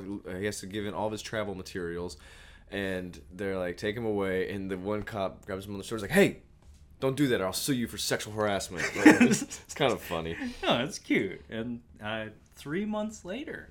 Yeah, so the trial's not going to be taking place for several months, and now we have to start knocking off witnesses. But we're going to start off with killing the undercover cop. And how are we going to kill the undercover cop? Well, we get there in stages. Oh, we have a scene with Wilson getting out of the hospital, and he's talking to Donnie Yen, and he's like, I should get benefits, and the government should pay. He's mad. He's kind of bitchy. Yeah. He's very pissed off because the state is not taking care of him at all. He's like, I have to pay my own medical bills, and I'm not getting compensated for this, and they're basically just screwing me over. And Donnie Yen is just kind of like, yeah. Yeah, he can't really argue any points that he's making, so he just kind of has to take it. And you can tell Donnie's trying to make good. Like, you can tell he feels bad. Yeah. But Louis Koo is on crutches, and his leg is in one hell of a brace. If I lose a leg for the U.S. government, I'm gonna want compensation. Yeah, he's understandably upset. Yeah. And I did like how he's very dismissive of Donnie, where he basically like turns around, like he's like, they're walking side by side down the hallway in the hospital, and he like actually like hobbles and turns around. He's like, I forgot something. It's like, I don't think you did, but I can tell you don't want to talk to me. Yeah. So bye. And then Archer does some more dancing. Oh, yeah. This time in a jail cell. So And we get a montage. There's a lot of crossfades here of Archer dancing in slow motion. He's feeling himself in jail. And Tiger and Tony and Kenji, who's another character who isn't really a character, he's just a Japanese stuntman that Donnie Yen works with. The three of them roll up on a little boat, and they come back to Hong Kong. They got some business to take care of. And another little detail about Tiger's character, I like that Tony has to point out to him, like, hide your fucking gun. Oh, yeah. Like he has like a rucksack, and there's very clearly a rifle. An assault rifle. Yeah, just like a muzzle sticking out of his bag, and Tony's like, hey, you might want to cover that, bro. Seriously.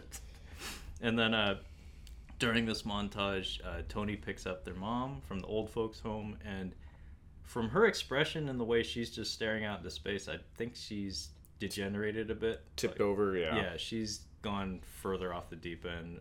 That's not good. And then he takes her back to Vietnam during the same montage. And the reason I brought this up on the previous episode, I don't know if you remember, but the trees here, I think this was for the same location that they shot in SPL. Trevor, where the kid with the camera found the dead body. Yeah, I'm almost positive it is. It looks the same. Yeah. And I want to say it's the same location. Yeah. I thought that was neat because it's a great ass location. I can see why they'd use it again. Yeah, right. But yeah, now we're starting to knock off witnesses, and the first one is Sam, Sam has taken a lot of beatings, man. Yeah. Is that the one that got knifed? Yeah. Yeah. So Sam got out of the hospital, and Tiger found him again. Yeah. And this time he gets hit with a sledgehammer. He fucks him up with the sledgehammer. It's like, God damn, man. Like, Tiger has got it out for you. Yeah. And then we get the turkey. Yeah, we get the chicken or the turkey bomb. Turkey bomb. So they put a bomb into a turkey, and they somehow either surprise give it to the group, or they ordered it, or they knew they were going to order the chicken. Yeah, this whole, like, 10-minute sequence is very, like, Hitchcockian or De Palma-esque. Yeah. It's the bomb in the room under the table theory, where it's like, if you give your audience some information, it heightens the suspense because you know what the characters in the movie don't know. Yeah, they bring, they're having like a little shindig for Wilson. His new digs are nice. Yeah. Nice new place, man. I wouldn't have given all that money over. I think I would have kept that, considering that the government's going to screw me over. So. Yeah, did you keep that pressure cooker? I think he did. I think he did, because this is a nicer place. Unless it's her place. I think it's his place, but yeah, I think he used some of that pressure cooker money. Yeah. They bring him a fucking $30,000 chair. Yeah, this was a nice detail because Kent Chang and Donnie Yen, and also like I'm not sure if I mentioned it on the air, but one of the guys who's helping move the chair was the same actor that Donnie Yen punched senseless in SPL. No. Same actor, different character. Anyway, Kent Chang takes Louis Koo aside and says, like, by the way, that chair costs a lot, and Donnie paid for it. This is his way of trying to tell you, like, I care and I'm sorry. If you lose a leg or something, I'll buy you like a fucking wheelchair or something. I'm not buying you a $30,000 vibrating chair. Not driving him to the airport. Jeez. But yeah, so they get sent a turkey, and they're all super excited to eat it. And the inspector's like, no. We have to give this guy time to blow it up. So let's put the turkey in the oven and heat it up, because the guy who's supposed to explode the turkey drops the battery. Which I was like, what did I miss here? Because I was writing something down and looking away, and I look up, I'm like, the fuck does a battery have to do with anything? It's for the detonator. Yeah. So he gets the battery, and Was that a T2 reference? It was. Nice. Because it's one of those things that the Terminator does, and I'm like, how'd you know what that means? Yeah. Anyway. Chill out, dickwad. Dickwad. John, you got to go. John, Jamie. But yeah, so the guy, he runs up, he's taking like the stairs all the way up there to explode the turkey while it's heating up. And Donnie Yen fucking like sees him out of nowhere, and he puts it all together somehow. Yeah. Doesn't save the inspector, and it injures what's her face. Oh, the inspector is dead. Some really fun bad CGI here. Yeah. Kent Cheng like staring intently into the oven. As you do when you're super hungry. I mean, he is a big guy. Yeah. Like, I don't put it past him, but basically the glass and the fire blow into his face, and it's all poorly rendered CGI. And then we get a shot that reminds me a lot of Deep Blue Sea when was it John Turturro's sister or whatever? Oh, the one from The Sopranos. Jana Soprano, yeah. She gets blown. That funny, When she gets yeah, blown up, yeah. it looks like the same pose. It looks like the same thing. Yeah, but it's a fat man instead of a woman. Yeah. I mean, it could have been a male stuntman. Yeah, could have been. You know? But yeah, he gets blown up, and Judy gets knocked down, and they don't bother to put any makeup on her because she's pretty, and you know we don't want to make her look bad. Don't make her look bad. Point is, she's hurt. She gets injured, and all my note just says ah, because the scene is kind of comical. The editing of it is actually very frantic, and the music does a lot to like build tension, but the payoff is just ridiculous. We do start fading to black a lot as the movie progresses. This is true. It's used to better effect. In Lord of the Rings. Well, yeah. I think my favorite fade to black in this movie is after Tiger gets beat the fuck up. Oh, okay. There's some good fades in there when Donnie's cleaning his hands. But yeah, post detonation, Kent Cheng is fried, Fan Bingbing is hurt, and we're back at the fucking hospital. What is the quarry beatdown? Who the fuck was this guy that he's beating the shit out of? No, I still don't know who that was, but it's somebody who knows something. The best I can guess is it's one of those guys that's not like he's with the group of brothers, but he's like not even a character. He's just a body. I mean, they have so few guys. Yeah, it's gotta be one of those guys, like just one. And I don't even remember seeing him. But are we to the quarry beatdown? Because this is where I was like, wait, what the fuck is happening now? The only thing that happens in between that is that Fan Bingbing's in the hospital. She's hurt. Everybody's upset. The lady, like obviously, like the chief, chief, the hot lady cop, yeah, the hot lady cop. She shows up to tell everybody at the hospital, like, hey. Being as there's a bunch of Vietnamese guys killing everyone, we want you all to take vacation. Joe. and Donnie, there's a fun beat here. It's a comedic beat where Louis Koo kind of flips the fuck out, and Donnie Yen in response, like he reads the room, and he gets up and he's like, "Hey, all y'all, listen to what the lady cop has to say. Do your job." And then they just kind of walk out of the room, and then we get a speeding car in the yellowest quarry that ever yellowed quarries. Yeah, right. It's a very yellow quarry, and Louis Koo is driving very recklessly. We find out in a minute here that he has a fella in his trunk, and he beats the fuck out of this guy with a baton. Yeah, it's bad. He's beating the shit out of him. This is not good copping. This is not good policing. No, and I don't know how is Donnie Yen with him too? Yeah, he's watching it happen. Yeah, this is another movie where Donnie Yen's like, you're not supposed to be doing that, and I think I'm gonna. He does intervene, but he takes his sweet fucking time. He takes his time. Yeah, he takes his sweet fucking time. Also, I noticed his pants are too big. I didn't notice his pants are too big. Like Like they're way too big. Well, this is the aughts. I mean, what are you gonna do? I guess. Well, 1997.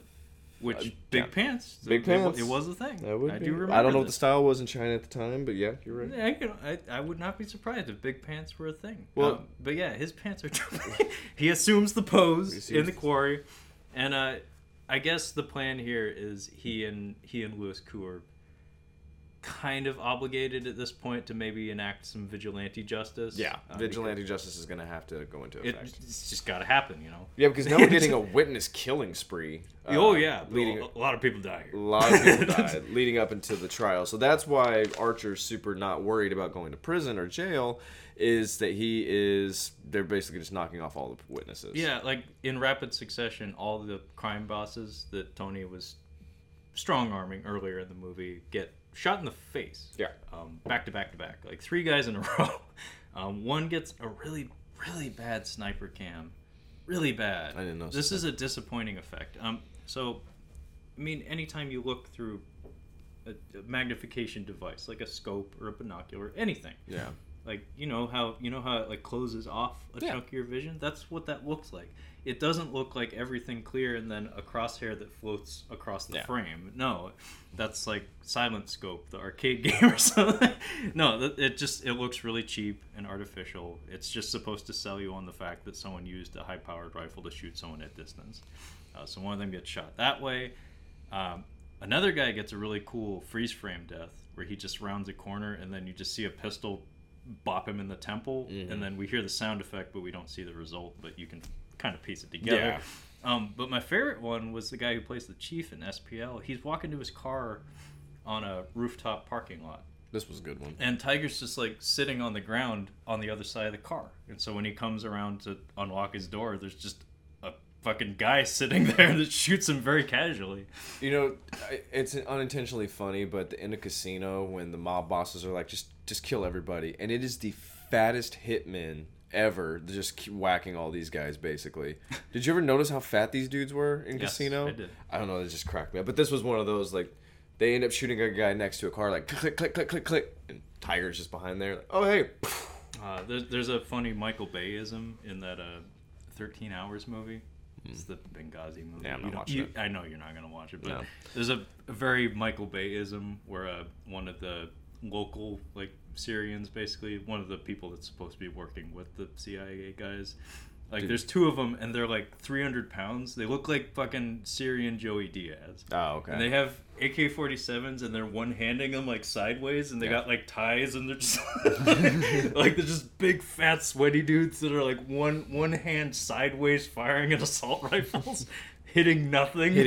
But looking pimp as shit.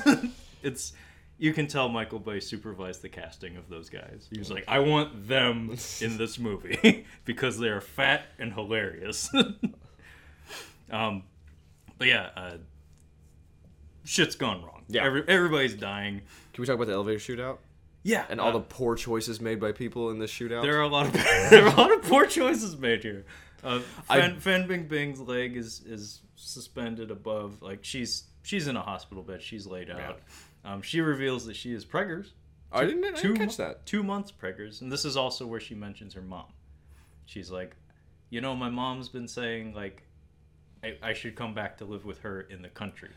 Action's happening at this point. She is on the back burner as far as me paying attention, so I did not catch that she was pregnant or that she even talked about her mom. It doesn't really change anything other than make Wilson's actions slightly more justifiable. Yeah, because now we have, like, yeah, you hurt my girlfriend, but now you hurt my baby mama. Exactly. That's different. I think that's the only reason it's there. Yeah. Is just to make it make just slightly more sense. But yeah. Hey, just kill her. That gives you motivation, too. But yeah, the elevator scene is a pretty good sequence. It's brief, but it's good. I like it. I like how Donnie Yen's Walker, Texas Ranger senses are just like... yeah, it's great. So there's a guy in an elevator, and immediately Donnie Yen is like, "This guy's up to no good." And we know that this guy has a gun. He's got like a. So this is Tiger, by the way. And it's Tiger. I didn't realize it was Tiger. It's Tiger, and he and Kenji, so two bad guys, have infiltrated the hospital because we have a plan to move on Wilson and Fan Bingbing, Judy. And they're both disguised as janitorial staff, and they're doing the very Asian thing of wearing a face mask because they got colds, you know. Like, that's polite. Yeah, that's very polite. I'm glad that it hasn't kicked in our culture because I just don't want to wear one out in public. But I appreciate it. I do appreciate that. Yeah, it's a nice gesture. Yeah. But yeah, they're wearing face masks, and so somehow Donnie Yen is just able to sense evil. I mean, he is, but I mean, you can also kind of see the Clint Eastwood squint behind his eyes. He's kind of like, this guy's up to no good. You can tell. It's like that janitor is way too jacked. But Donnie Yen definitely gets his hands on his hips, and he's ready for it whenever it's gonna happen. Yeah. And so Tiger's situated behind him as Donnie is facing the elevator doors. He is at his roughly 4 o'clock. Yeah, that makes sense. Yeah. And then I don't know what prompts it. I think it's because he's about to shoot him, and then the elevator door opens because one of the officers is like, "Hey, we need you for something," and it looks like it's about to go down, and Donnie Yen just fucking kicks the car. It's fucking awesome because it just happens out of nowhere. Just snaps out a good back kick. And then we've got we got a struggle in the elevator, like where Donnie Yen's got a hold of his hand, but the hand's still popping off rounds. We've got two people outside the elevator. They do duck and cover, but one of the dumbest decisions by somebody is this lady officer goes in with a revolver, mind you. Hey, I think that's actually standard issue for Hong Kong police. Jeez. Like, it's in every movie I've watched. So. She's in an elevator shootout and gets killed. Yeah. Yes, she does she gets clipped right in the chest. Yeah. Yeah, she dies. She does nothing helpful. Nothing. She points her gun a lot. She maybe tries to get a shot off, but no, she gets dead real quick. It's pretty bad. And Donnie Yen and Jing Yu, they have a little skirmish in the elevator. Music is fucking awesome here. It's one of my favorite tracks in the whole movie. But yeah, they have a little tussle, a lot of grappling, a lot of wrestling. But Tiger manages to get away. Donnie does take some shots at him. Like, he's not fucking around. Like, he's like, I'm going to end that fucker. Meanwhile, though, Kenji abducts Judy. Yeah. So she gets got. Judy gets taken. Yep. Judy gets taken. Tony punches her in the fucking face. He does, yeah. Like, it's not a slap. It is a slug. Like, I don't know. I don't think you'd have that in an American film, to be honest. Like, knuckles to fucking nose. I don't think Like, it's happened. center frame, just boosh. I don't think it's happened since the 90s, but yeah. I don't think you would have that in, like, maybe in a more contemporary movie like an Atomic Blonde or something. Yeah, she's taking punches. Yeah, she takes some slugs in that, but typically you don't see this in movies, especially in American movies. Especially the hostage. Yeah, the helpless hostage. Who's 'Cause also crippled, by the way. Because Atomic Blonde, she's engaging in physical combat Yes, with people. Like, yeah. she's gonna get punched. It's just gonna happen. No, it's an action scene. Yeah. No, this is just an innocent woman who gets just being- punched in the fucking Just face. punches her. So Archer ends up being let go. All the people are dead. And they're like, well, we have nothing to keep you arrested for, so we're gonna have to let you go. And he's just whistling, getting out of there. He's got his cigar, feeling good. He gets a phone. He's talking to them on the phone. Well, hey, you're jumping like 20 minutes ahead. So I'm sorry. we need to talk about Tiger and Donnie Yen throwing down. Because they have a little thing in the elevator, but they have a little foot chase, and then there's a street market scene that we absolutely fucking have to talk about because it's one of the funniest fucking things in the movie. I don't remember this at all. Oh my god, Kyle! Do you not remember a child being thrown? Oh yeah.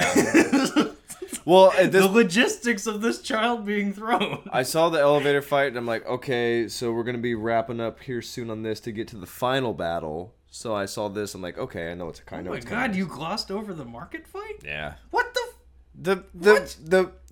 The best part is coming up. It was coming in like 20 minutes. I'm I like, know, okay. but this is the prelude. This is the preamble. Okay. I remember it vaguely. Let me just walk you through it real quick. Yeah. So Donnie chases Tiger out to the street market. He does a little parkour off the wall. I remember the parkour. He busts out some Donnie kicks. He breaks a table. And then we have a hostage situation. Yeah, with where the Tiger little is girl. cornered, and so he picks up a little girl Yeah, hangs her upside down. upside down. I noticed that. And he's like peekabooing from between her legs. I thought you were saying that there was more action, like there was more fighting here. I'm like, I don't remember any fighting, but it was more of a chase. It ends with some fighting. Yeah, a little bit. And Donnie Yen's got him held up at gunpoint, and Tiger, being Tiger, takes the hard road. Yeah. He's like, instead of just running away, he picks up this girl, and I think the way they Drops did her on this, her head. he throws her Yeah. 20 fucking feet. And I think the way they did this, it's an effect. The way they did it, I think, is they had a doll on a laundry line, like a horizontal laundry line on a pulley, and they had him throw the doll, and then the camera does a swift like pan on a dolly, and it follows the path of this doll, and it passes through some curtains, so it's obscured, we can't see the details. Then we hear a like a juicy melon hitting concrete sound. Yeesh. And then the camera tilts down on the other side of these curtains, and the little girl's like on the ground, concussed, bleeding from the fucking head. But I'm sorry, it's hilarious. Just this doll, like you can see it like bouncing a little bit, like you would have like on a laundry line or something. Like it's not stable.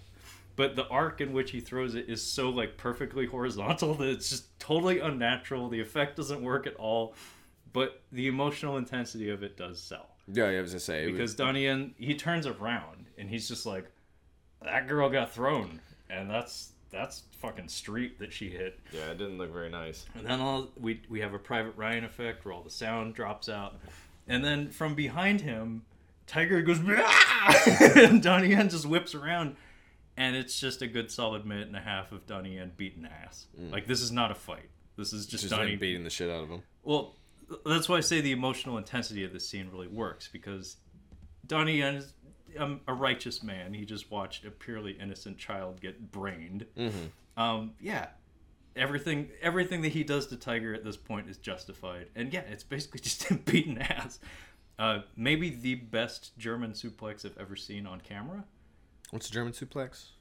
Basically, it's where you approach from behind, you clasp around the waist, and then heave over one of your shoulders, and you drive the back of their, like, the tops of their shoulders into the ground. Or the mat, if you're doing a pro wrestling move. But he shoots on him, he whips around him, German suplex through a table. It's fucking glorious. One thing that they made sure to do in this movie, again, to differentiate it from other action/martial arts movies of the day, was have more contact. Because generally Hong Kong moves, it's all the contact happens at arm's length, so it's a lot of like forearm hits, a lot of blocks happening at safe distance. This one though, Xing Yu gets literally punched in the face in slow motion. Like you can see Knuckles, like you can see his nose bend when the Knuckles touch him. It's not CGI like The Matrix or something. No, he got punched. And yes, there's a close-up of him getting kneed in the face. Oh, I did. I remember the knee to the face. That was pretty fucking real. The knee to the face was good. I did. It's pretty fucking good. But yeah, the fight concludes, quote unquote fight, with Donnie Yen doing like a double leg takedown on him into like a fryer, basically like a steel fryer. Oh. And he knocks it over, and he mounts him, and he just repeatedly punches him in the face, and then the sound drops out again. The camera's like doing a slow pan around the action, and I love that we cut to like the crowd like just reacting to this, because like you can see innocent bystanders just being like, oh my god, I'm witnessing a murder. Yeah, basically. But the good fade that I mentioned earlier is after the action's concluded, we get a close-up of Donnie Yen washing his hands under a sink, and his knuckles are fucked, and his hands are jittery. And then we come back to the scene, and he's just like sitting on like a lawn chair, just like staring into the middle distance, looking crazy. And some other like beat cops walk up, and they're like, "Hey, Inspector, what happened?" And he says nothing. And then he just like pops up, and the first thing he does is he goes for his gun, and the camera kind of like lingers over at Tiger, and he's on his face, handcuffed, and dead.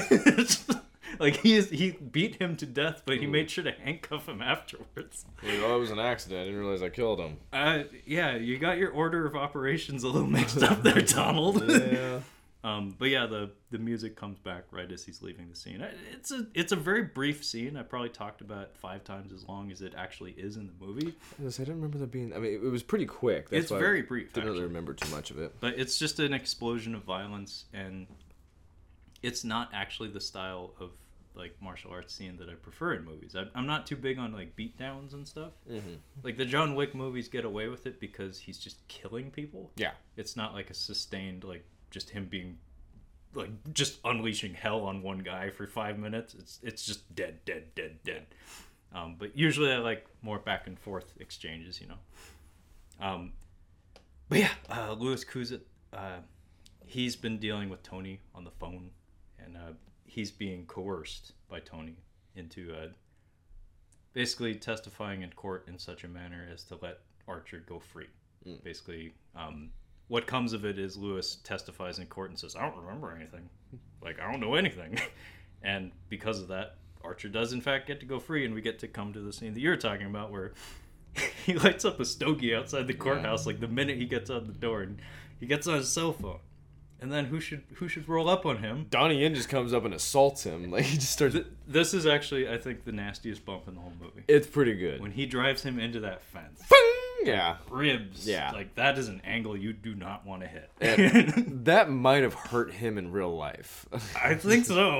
Like, that hurt his soul. It's just anytime Archer's on screen, it's funny. Like, it may not be him being the comedic person, but anytime he's on screen, it's funny. And him getting thrown into that was pretty funny. Yeah, he just picks him up in like a fireman carry and just like dumps him onto a fence. Yeah, and he was not expecting it either. That came out of nowhere. He had his stogie and his cell phone. Oh, he was on life is cloud good. 9. Yeah, life is good. Bonk. Ugh. And I love when Donnie takes the phone from him.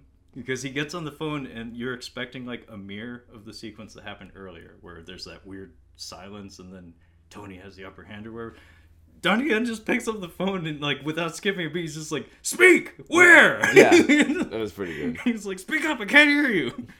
So Donnie is having none of it. Yeah. He is in full on pissed off Donnie mode. He is not a cop today. Yeah, Tony fucks Wilson up here Yeah. Yes, he does with a chair. with a chair. Not a steel chair, but it's better this way because he disintegrates this chair on his face. He fucks him up something nasty. Like, this chair started out as, you know, a chair with 4 legs and a back and everything. It turns into nothing. He turns it to dust. So yeah, I guess the deal is he's like, I have your brother hostage and we're gonna exchange the lovely couple for me, basically. This little boat, the boat's going across. I don't know why I thought it was funny. They're tiny, and I like that they make Wilson do the actual Yeah. paddling by himself. Yeah, he's doing the paddling, so he's got like. So you have 2 crippled people in a paddle boat. Yeah, you've got. So they go to this.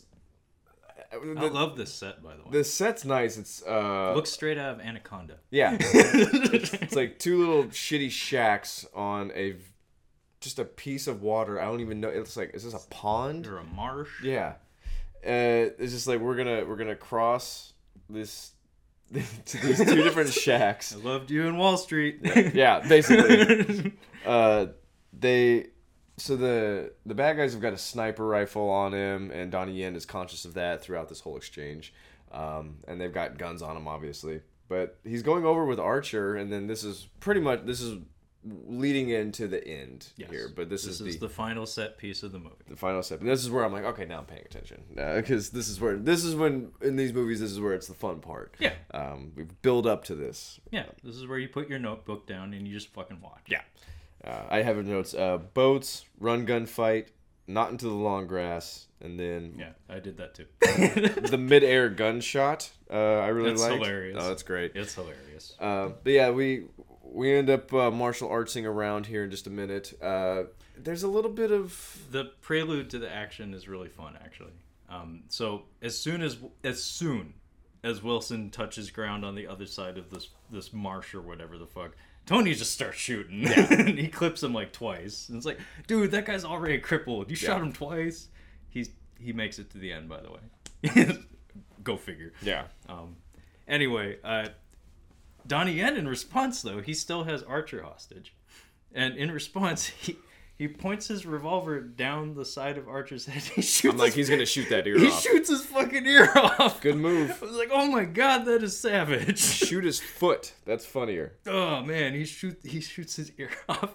And then we have a nice little standoff where Tony's like, God damn, that's my brother. Like, you already killed my other brother, I assume. I'm not actually... That hasn't been confirmed, but I'm going to assume, being as he's not here. Yeah. Donnie shoots Tony in the shoulder, which bothered me a little bit, mostly because of the way the movie ends.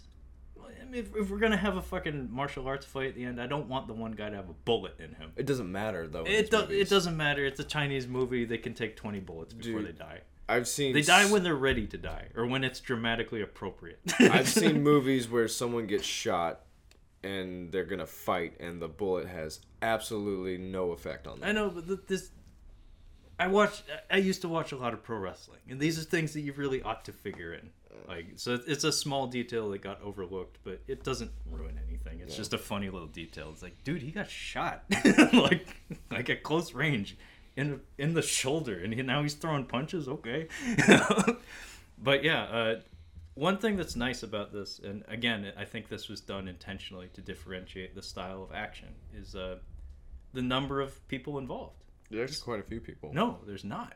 On the bad guy side, yeah, he kills. By action movie standards, Martin Riggs killed 30 people in probably the first Lethal Weapon. Like this final battle, there's like 3 guys. There's like 3 goons, Archer and Tony, and that's about it. It's a very small collective. Well, it's 1 to 6.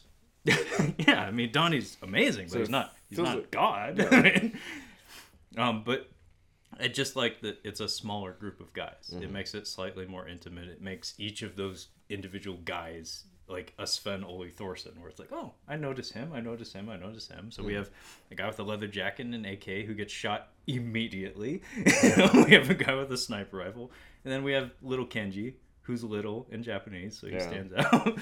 But yeah, Archer immediately grabs the AK, and Donnie dives into the shack. And we get him like ground parkouring. he's like low to the ground, but he's like doing tumbles and rolls and shit. And for some reason, the guy with the sniper rifle on the roof is shooting down like with a bolt action rifle. Yeah, you're not gonna do any damage. Like, you're not gonna hit nothing. No. Like you can't see anything, and you're not gonna hit nothing. So stop trying. Like maybe take that opportunity to like find a different vantage point or something. Yeah. But yeah, Donnie shoots him in the foot. He falls through the roof. And then Archer just like carelessly keeps shooting as the guy falls in and ends up shooting him. But Donnie retrieves the sniper rifle and takes off. And then we go into the long grass. Yeah, the run gun fight, where it's actually them just kind of firing at him. Donnie gets behind a tree. Yeah, what I liked about the scene again is it's stylistically different. Like I can't think of many other action movies of this era that were doing this, where it's like we've all seen. Like remember, John Woo was huge in Hong Kong, let alone the entire world.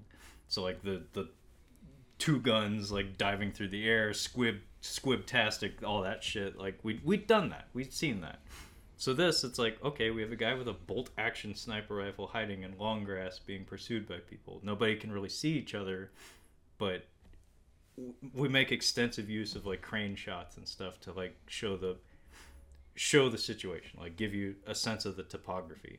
Like show that yes, this grass is very long and nobody can see each other, but we're all kind of like scrambling around, and whenever we do see each other, the grass goes up. But Tony has a shotgun.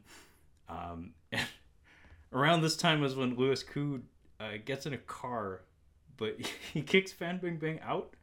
Oh yeah. Yeah, he's like, hey, she like volunteers to like drive. She's like, hey, switch seats with me, and she gets out. And instead of getting out, he just locks the door. And she's like, hey, let me back in. He's like, no, I gotta go back for Donnie. Yeah. Like, I seen him without his shirt. You don't understand. Yeah. So he goes back, and this is right around the time when Archer gets his. So he hops up onto a log, and we get one of the most hilarious wire gags I've seen this side of Steven Seagal on a wire rig. Louis Koo backs up into this log, and it does like a teeter. Yeah. This was the midair gun. It does a teeter-totter, and it launches him into the air, and he very obviously gets hoisted up on a wire because he's kind of like wobbling as he goes up. Yeah. And then Donnie Yen, having a sniper rifle, basically does like a clay pigeon shooting. Yeah. And he shoots him in the ass. Yeah. In midair. I like that. It was ridiculous, but I appreciate it. And also, Kenji gets his too. The headshot. Yeah, I love his tumble. Yeah. It's a good tumble. It's like the entire reason he's in the movie is to get shot in the back of the head, and then the way he doubles over, like he falls over, but he like dinks something on his way down, and he like does a whoop whoop whoop. And he like tumbles in this really awkward, interesting way. It's really cool. But Archer actually gets his from like, it's an awkward cripple fight. It's a very awkward cripple fight because we have Louis Koo, who has been shot twice and has a busted leg, wrestling on the ground with Archer, who's been shot in the ass and is probably not a great fighter to begin with. Yeah. Then he kills him in a kind of boring way. Like he just like bashes his head on the trunk of his car. It's a Mitsubishi, by the way. Mitsubishi got paid. Oh, yeah. Of course. But yeah, for you know, one of the more fun characters in the movie to get dismissed in such a boring fashion, I was like, oh man, that kind of sucks. Which brings us to the final battle. You go ahead. God damn it! I want this to be a one-man show, but I love the build-up to it because we hinted at this earlier in the movie, earlier in the podcast. That is, Donnie Yen is chasing Tony. He's chasing Colin Cho, and they run through the long grass into this like bombed out like building of some sort. It's barely a building. It's barely a building, yeah. And Tony obviously knows something about it. Like he knows there's bullets there, basically. And he runs up into the second story of this building, and Donnie Yen chases him. He still has a sniper rifle. And then Donnie Yen walks in on him just as he's like reloading his pistol. Donnie holds up the rifle, and no bullets. And I just love the body language here, where Donnie Yen just kind of like lowers the rifle, and he's like, "Man, like, do we gotta?" And Tony just like he like reciprocates, basically. He just gives him a look like, "Yup." It's just like, and Tony launches it into Donnie Yen like pretty much the same way he did the first time we saw him unleash hell. Like he comes at him, it's just punches and punches and punches. And the sound design in this whole sequence is just brilliant. Like the whooshes and the punch sounds, they're not realistic, but they sound like they had more love and care put into them than your stock like Looney Tunes sound bin of like whoosh, whoosh, whoosh. Like it sounds fairly realistic. And I love the sound of like they're both wearing jackets. It sounds like fabric like whipping through the air. They don't take off the jackets until like a minute before the fight's over. Well, I think I'd want to leave my jacket on too, so I could slip some pads under that shit. Yeah, because they're taking some shots on the forearms that, you know.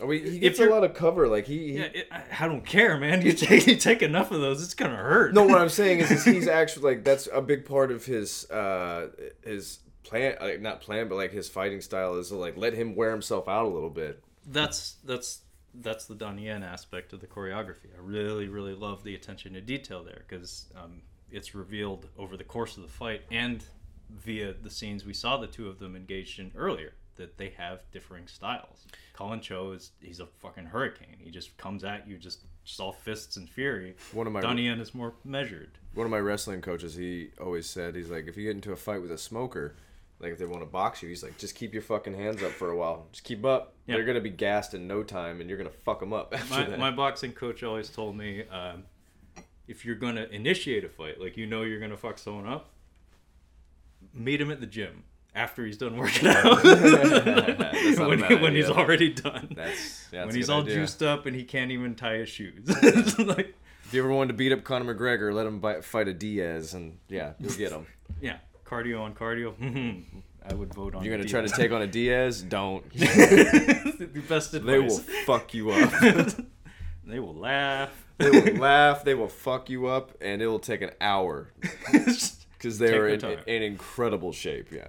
And then they'll go fight your friends. Yeah, and they'll fight your friends, and they'll talk shit to your mom. It's a whole thing. It follows you home. You don't understand. It doesn't end when the bell rings. While they're on a Joey Diaz level of marijuana. It makes them strong. Yeah, it makes them strong.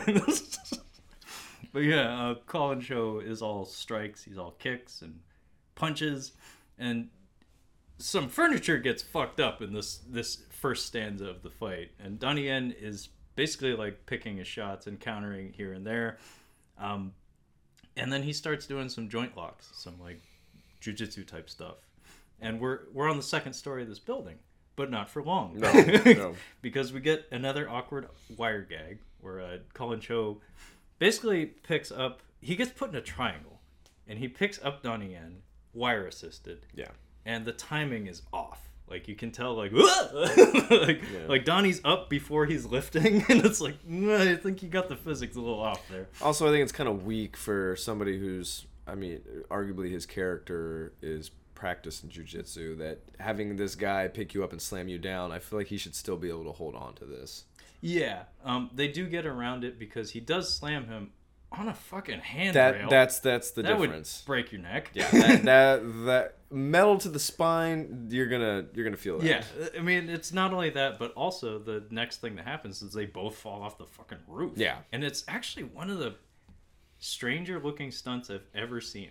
Like, to this day, like, I still can't quite put together what's happening, but it looks really cool. because it basically they both fall off, and we see like both of their legs like bump into like the banister as they're going down, but then it looks like Donnie Yen like pushes off of him, and they both slam into the walls as they're going down.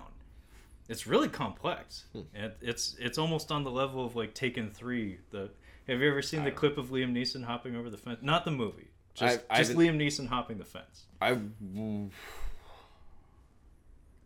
I watched one of those. I had a commentary on it. I can't remember. It may have been Taken 2. I'm not positive though. Which one does? 2 takes place in Istanbul. Which one does Famke get killed? 3.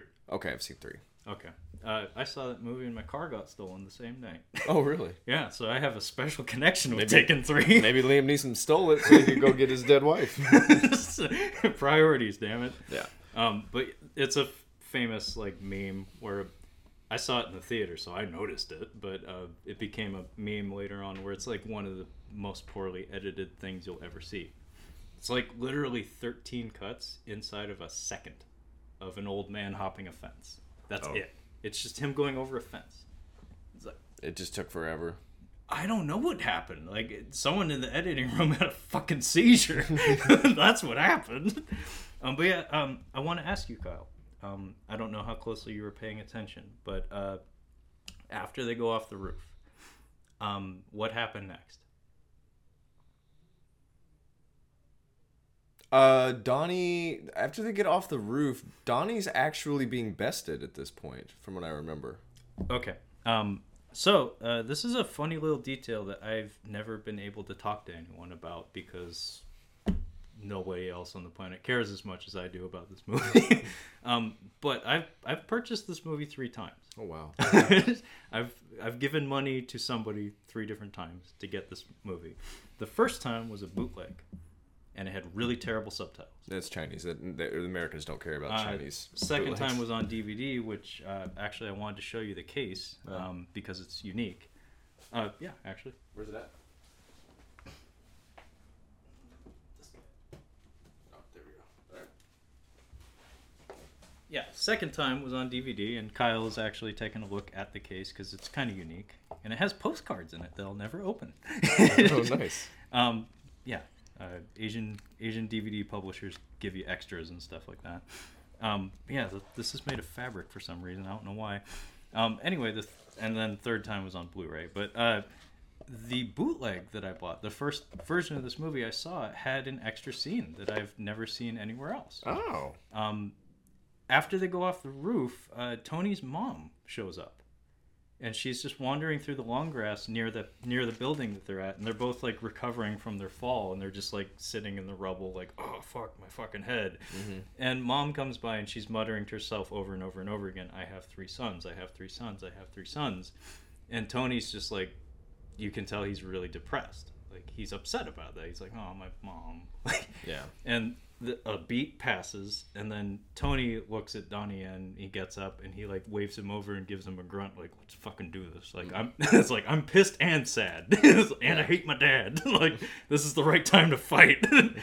But in the officially released versions of the movie, that doesn't happen. Not only that, Donnie Yen is the one to initiate combat. Mm-hmm. Like, he gets up and he waves Colin Cho over. So I don't know why that difference exists, but I remember clear as day that on that bootleg disc, it was a different cut. There may have been other differences, but that's the one that I concretely remember. But yeah, fight restarts, and it's back to striking and stuff. A lot of furious punches and kicks. And then, yeah, for a brief moment in the fight, Donnie Yen is losing. He's losing. This is, again, very similar to Steven Seagal in Marked for Death. It's like, whoa. This can't be right. Like, Donnie doesn't lose. And yeah, he gets roughed up a bit. We get a really cool shot of... I've done this in a movie, by the way, where with like my friends in high school. You snort like fake blood and let it fall out of your nose. You have to get the timing right because it's like you're holding it in your nostril, but you also don't want to like snort it into your brain. Yeah, you don't want to do that. So you have to get it like halfway. But yeah, like Donnie's like posted up on a pillar and some blood dribbles out of his nose. And Jackie Chan's probably just like laughing, just being like, you think you're tough? Yeah, like, right. It's like, I did that shit for real 100 times by now.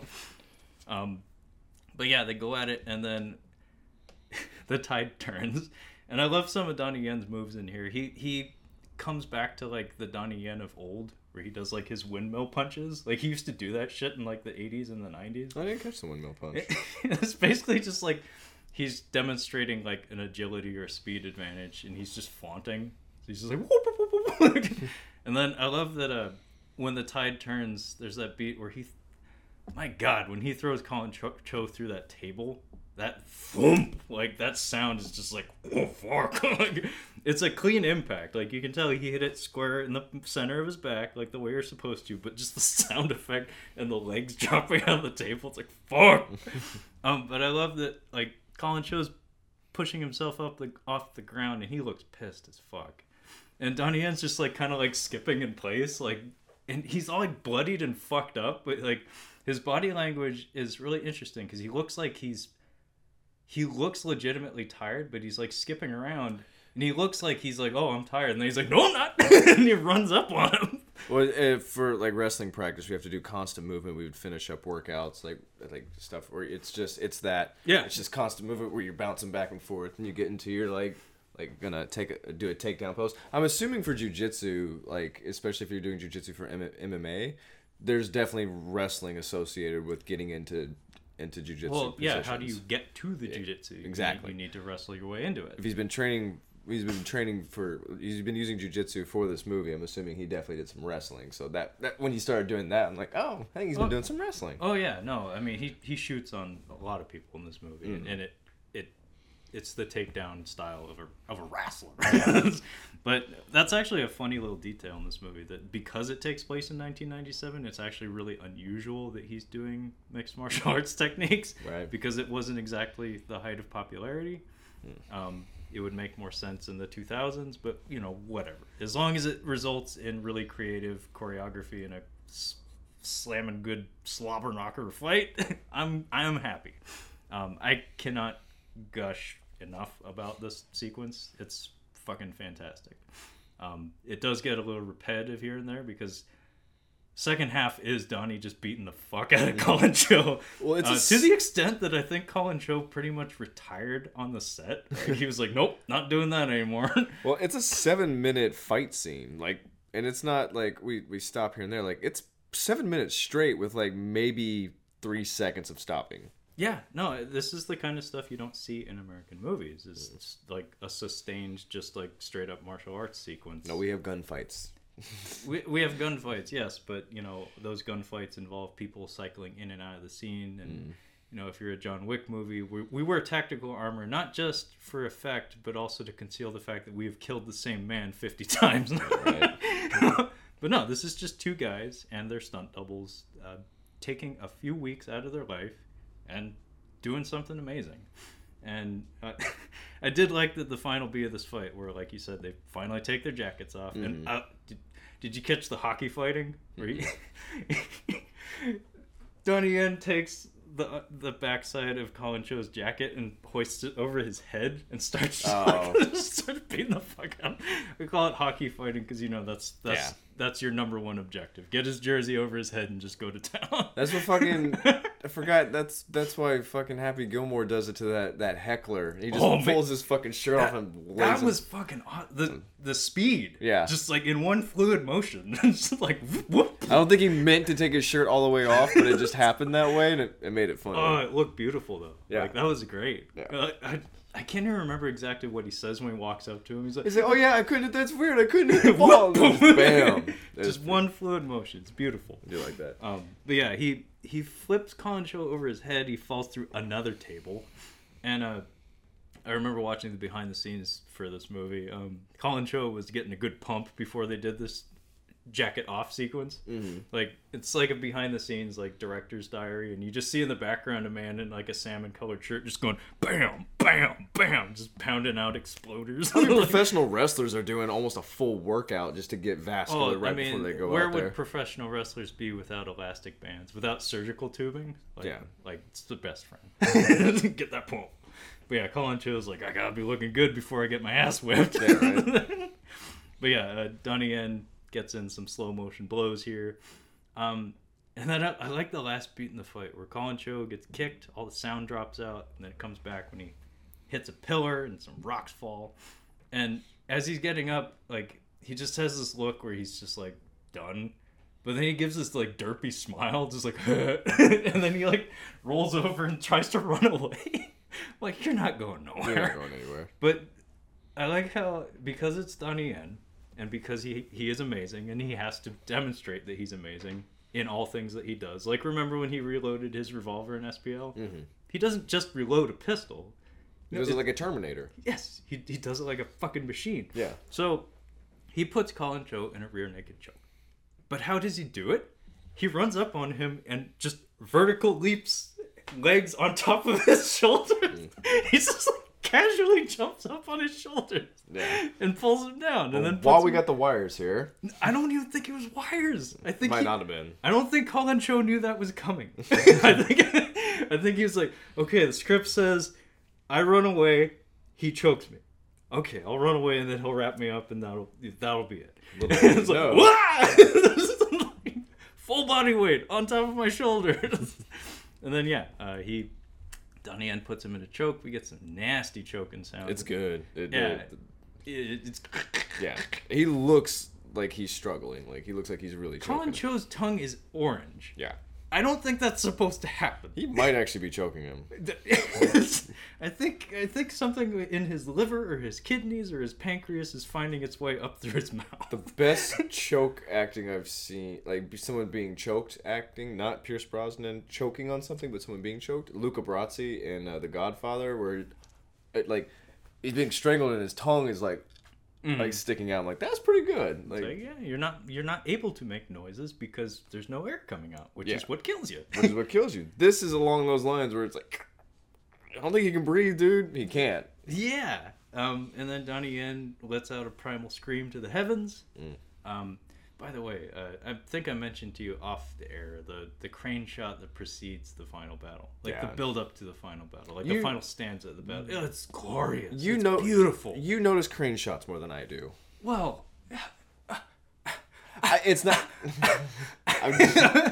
I'm shooting Kyle a Donnie Yen look because holy shit, this crane shot's glorious. You have two guys like standing off in a really cool set.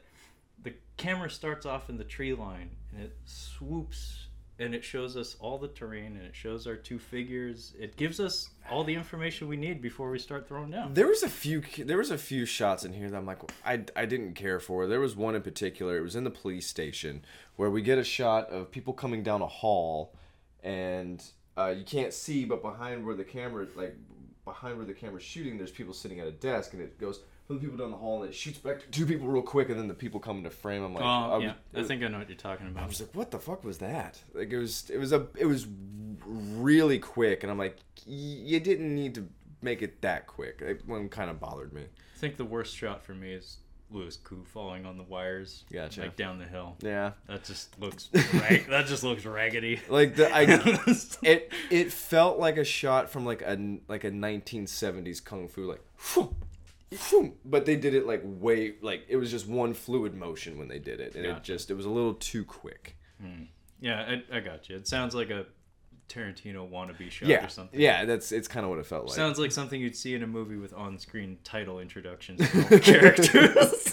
But pretty sure they have that in Crossed. The film overall is shot really well, but that was just one, like, it was out of place, and I think what you mean by the wire work on the hill, it's like it kind of out of place. Yeah. So I wasn't picking up on when things felt natural or felt kind of. Well, the reason crane shots always stick out to you is because you can tell it's a crane shot usually, because it's like a human being carrying a camera could not do that. Yeah.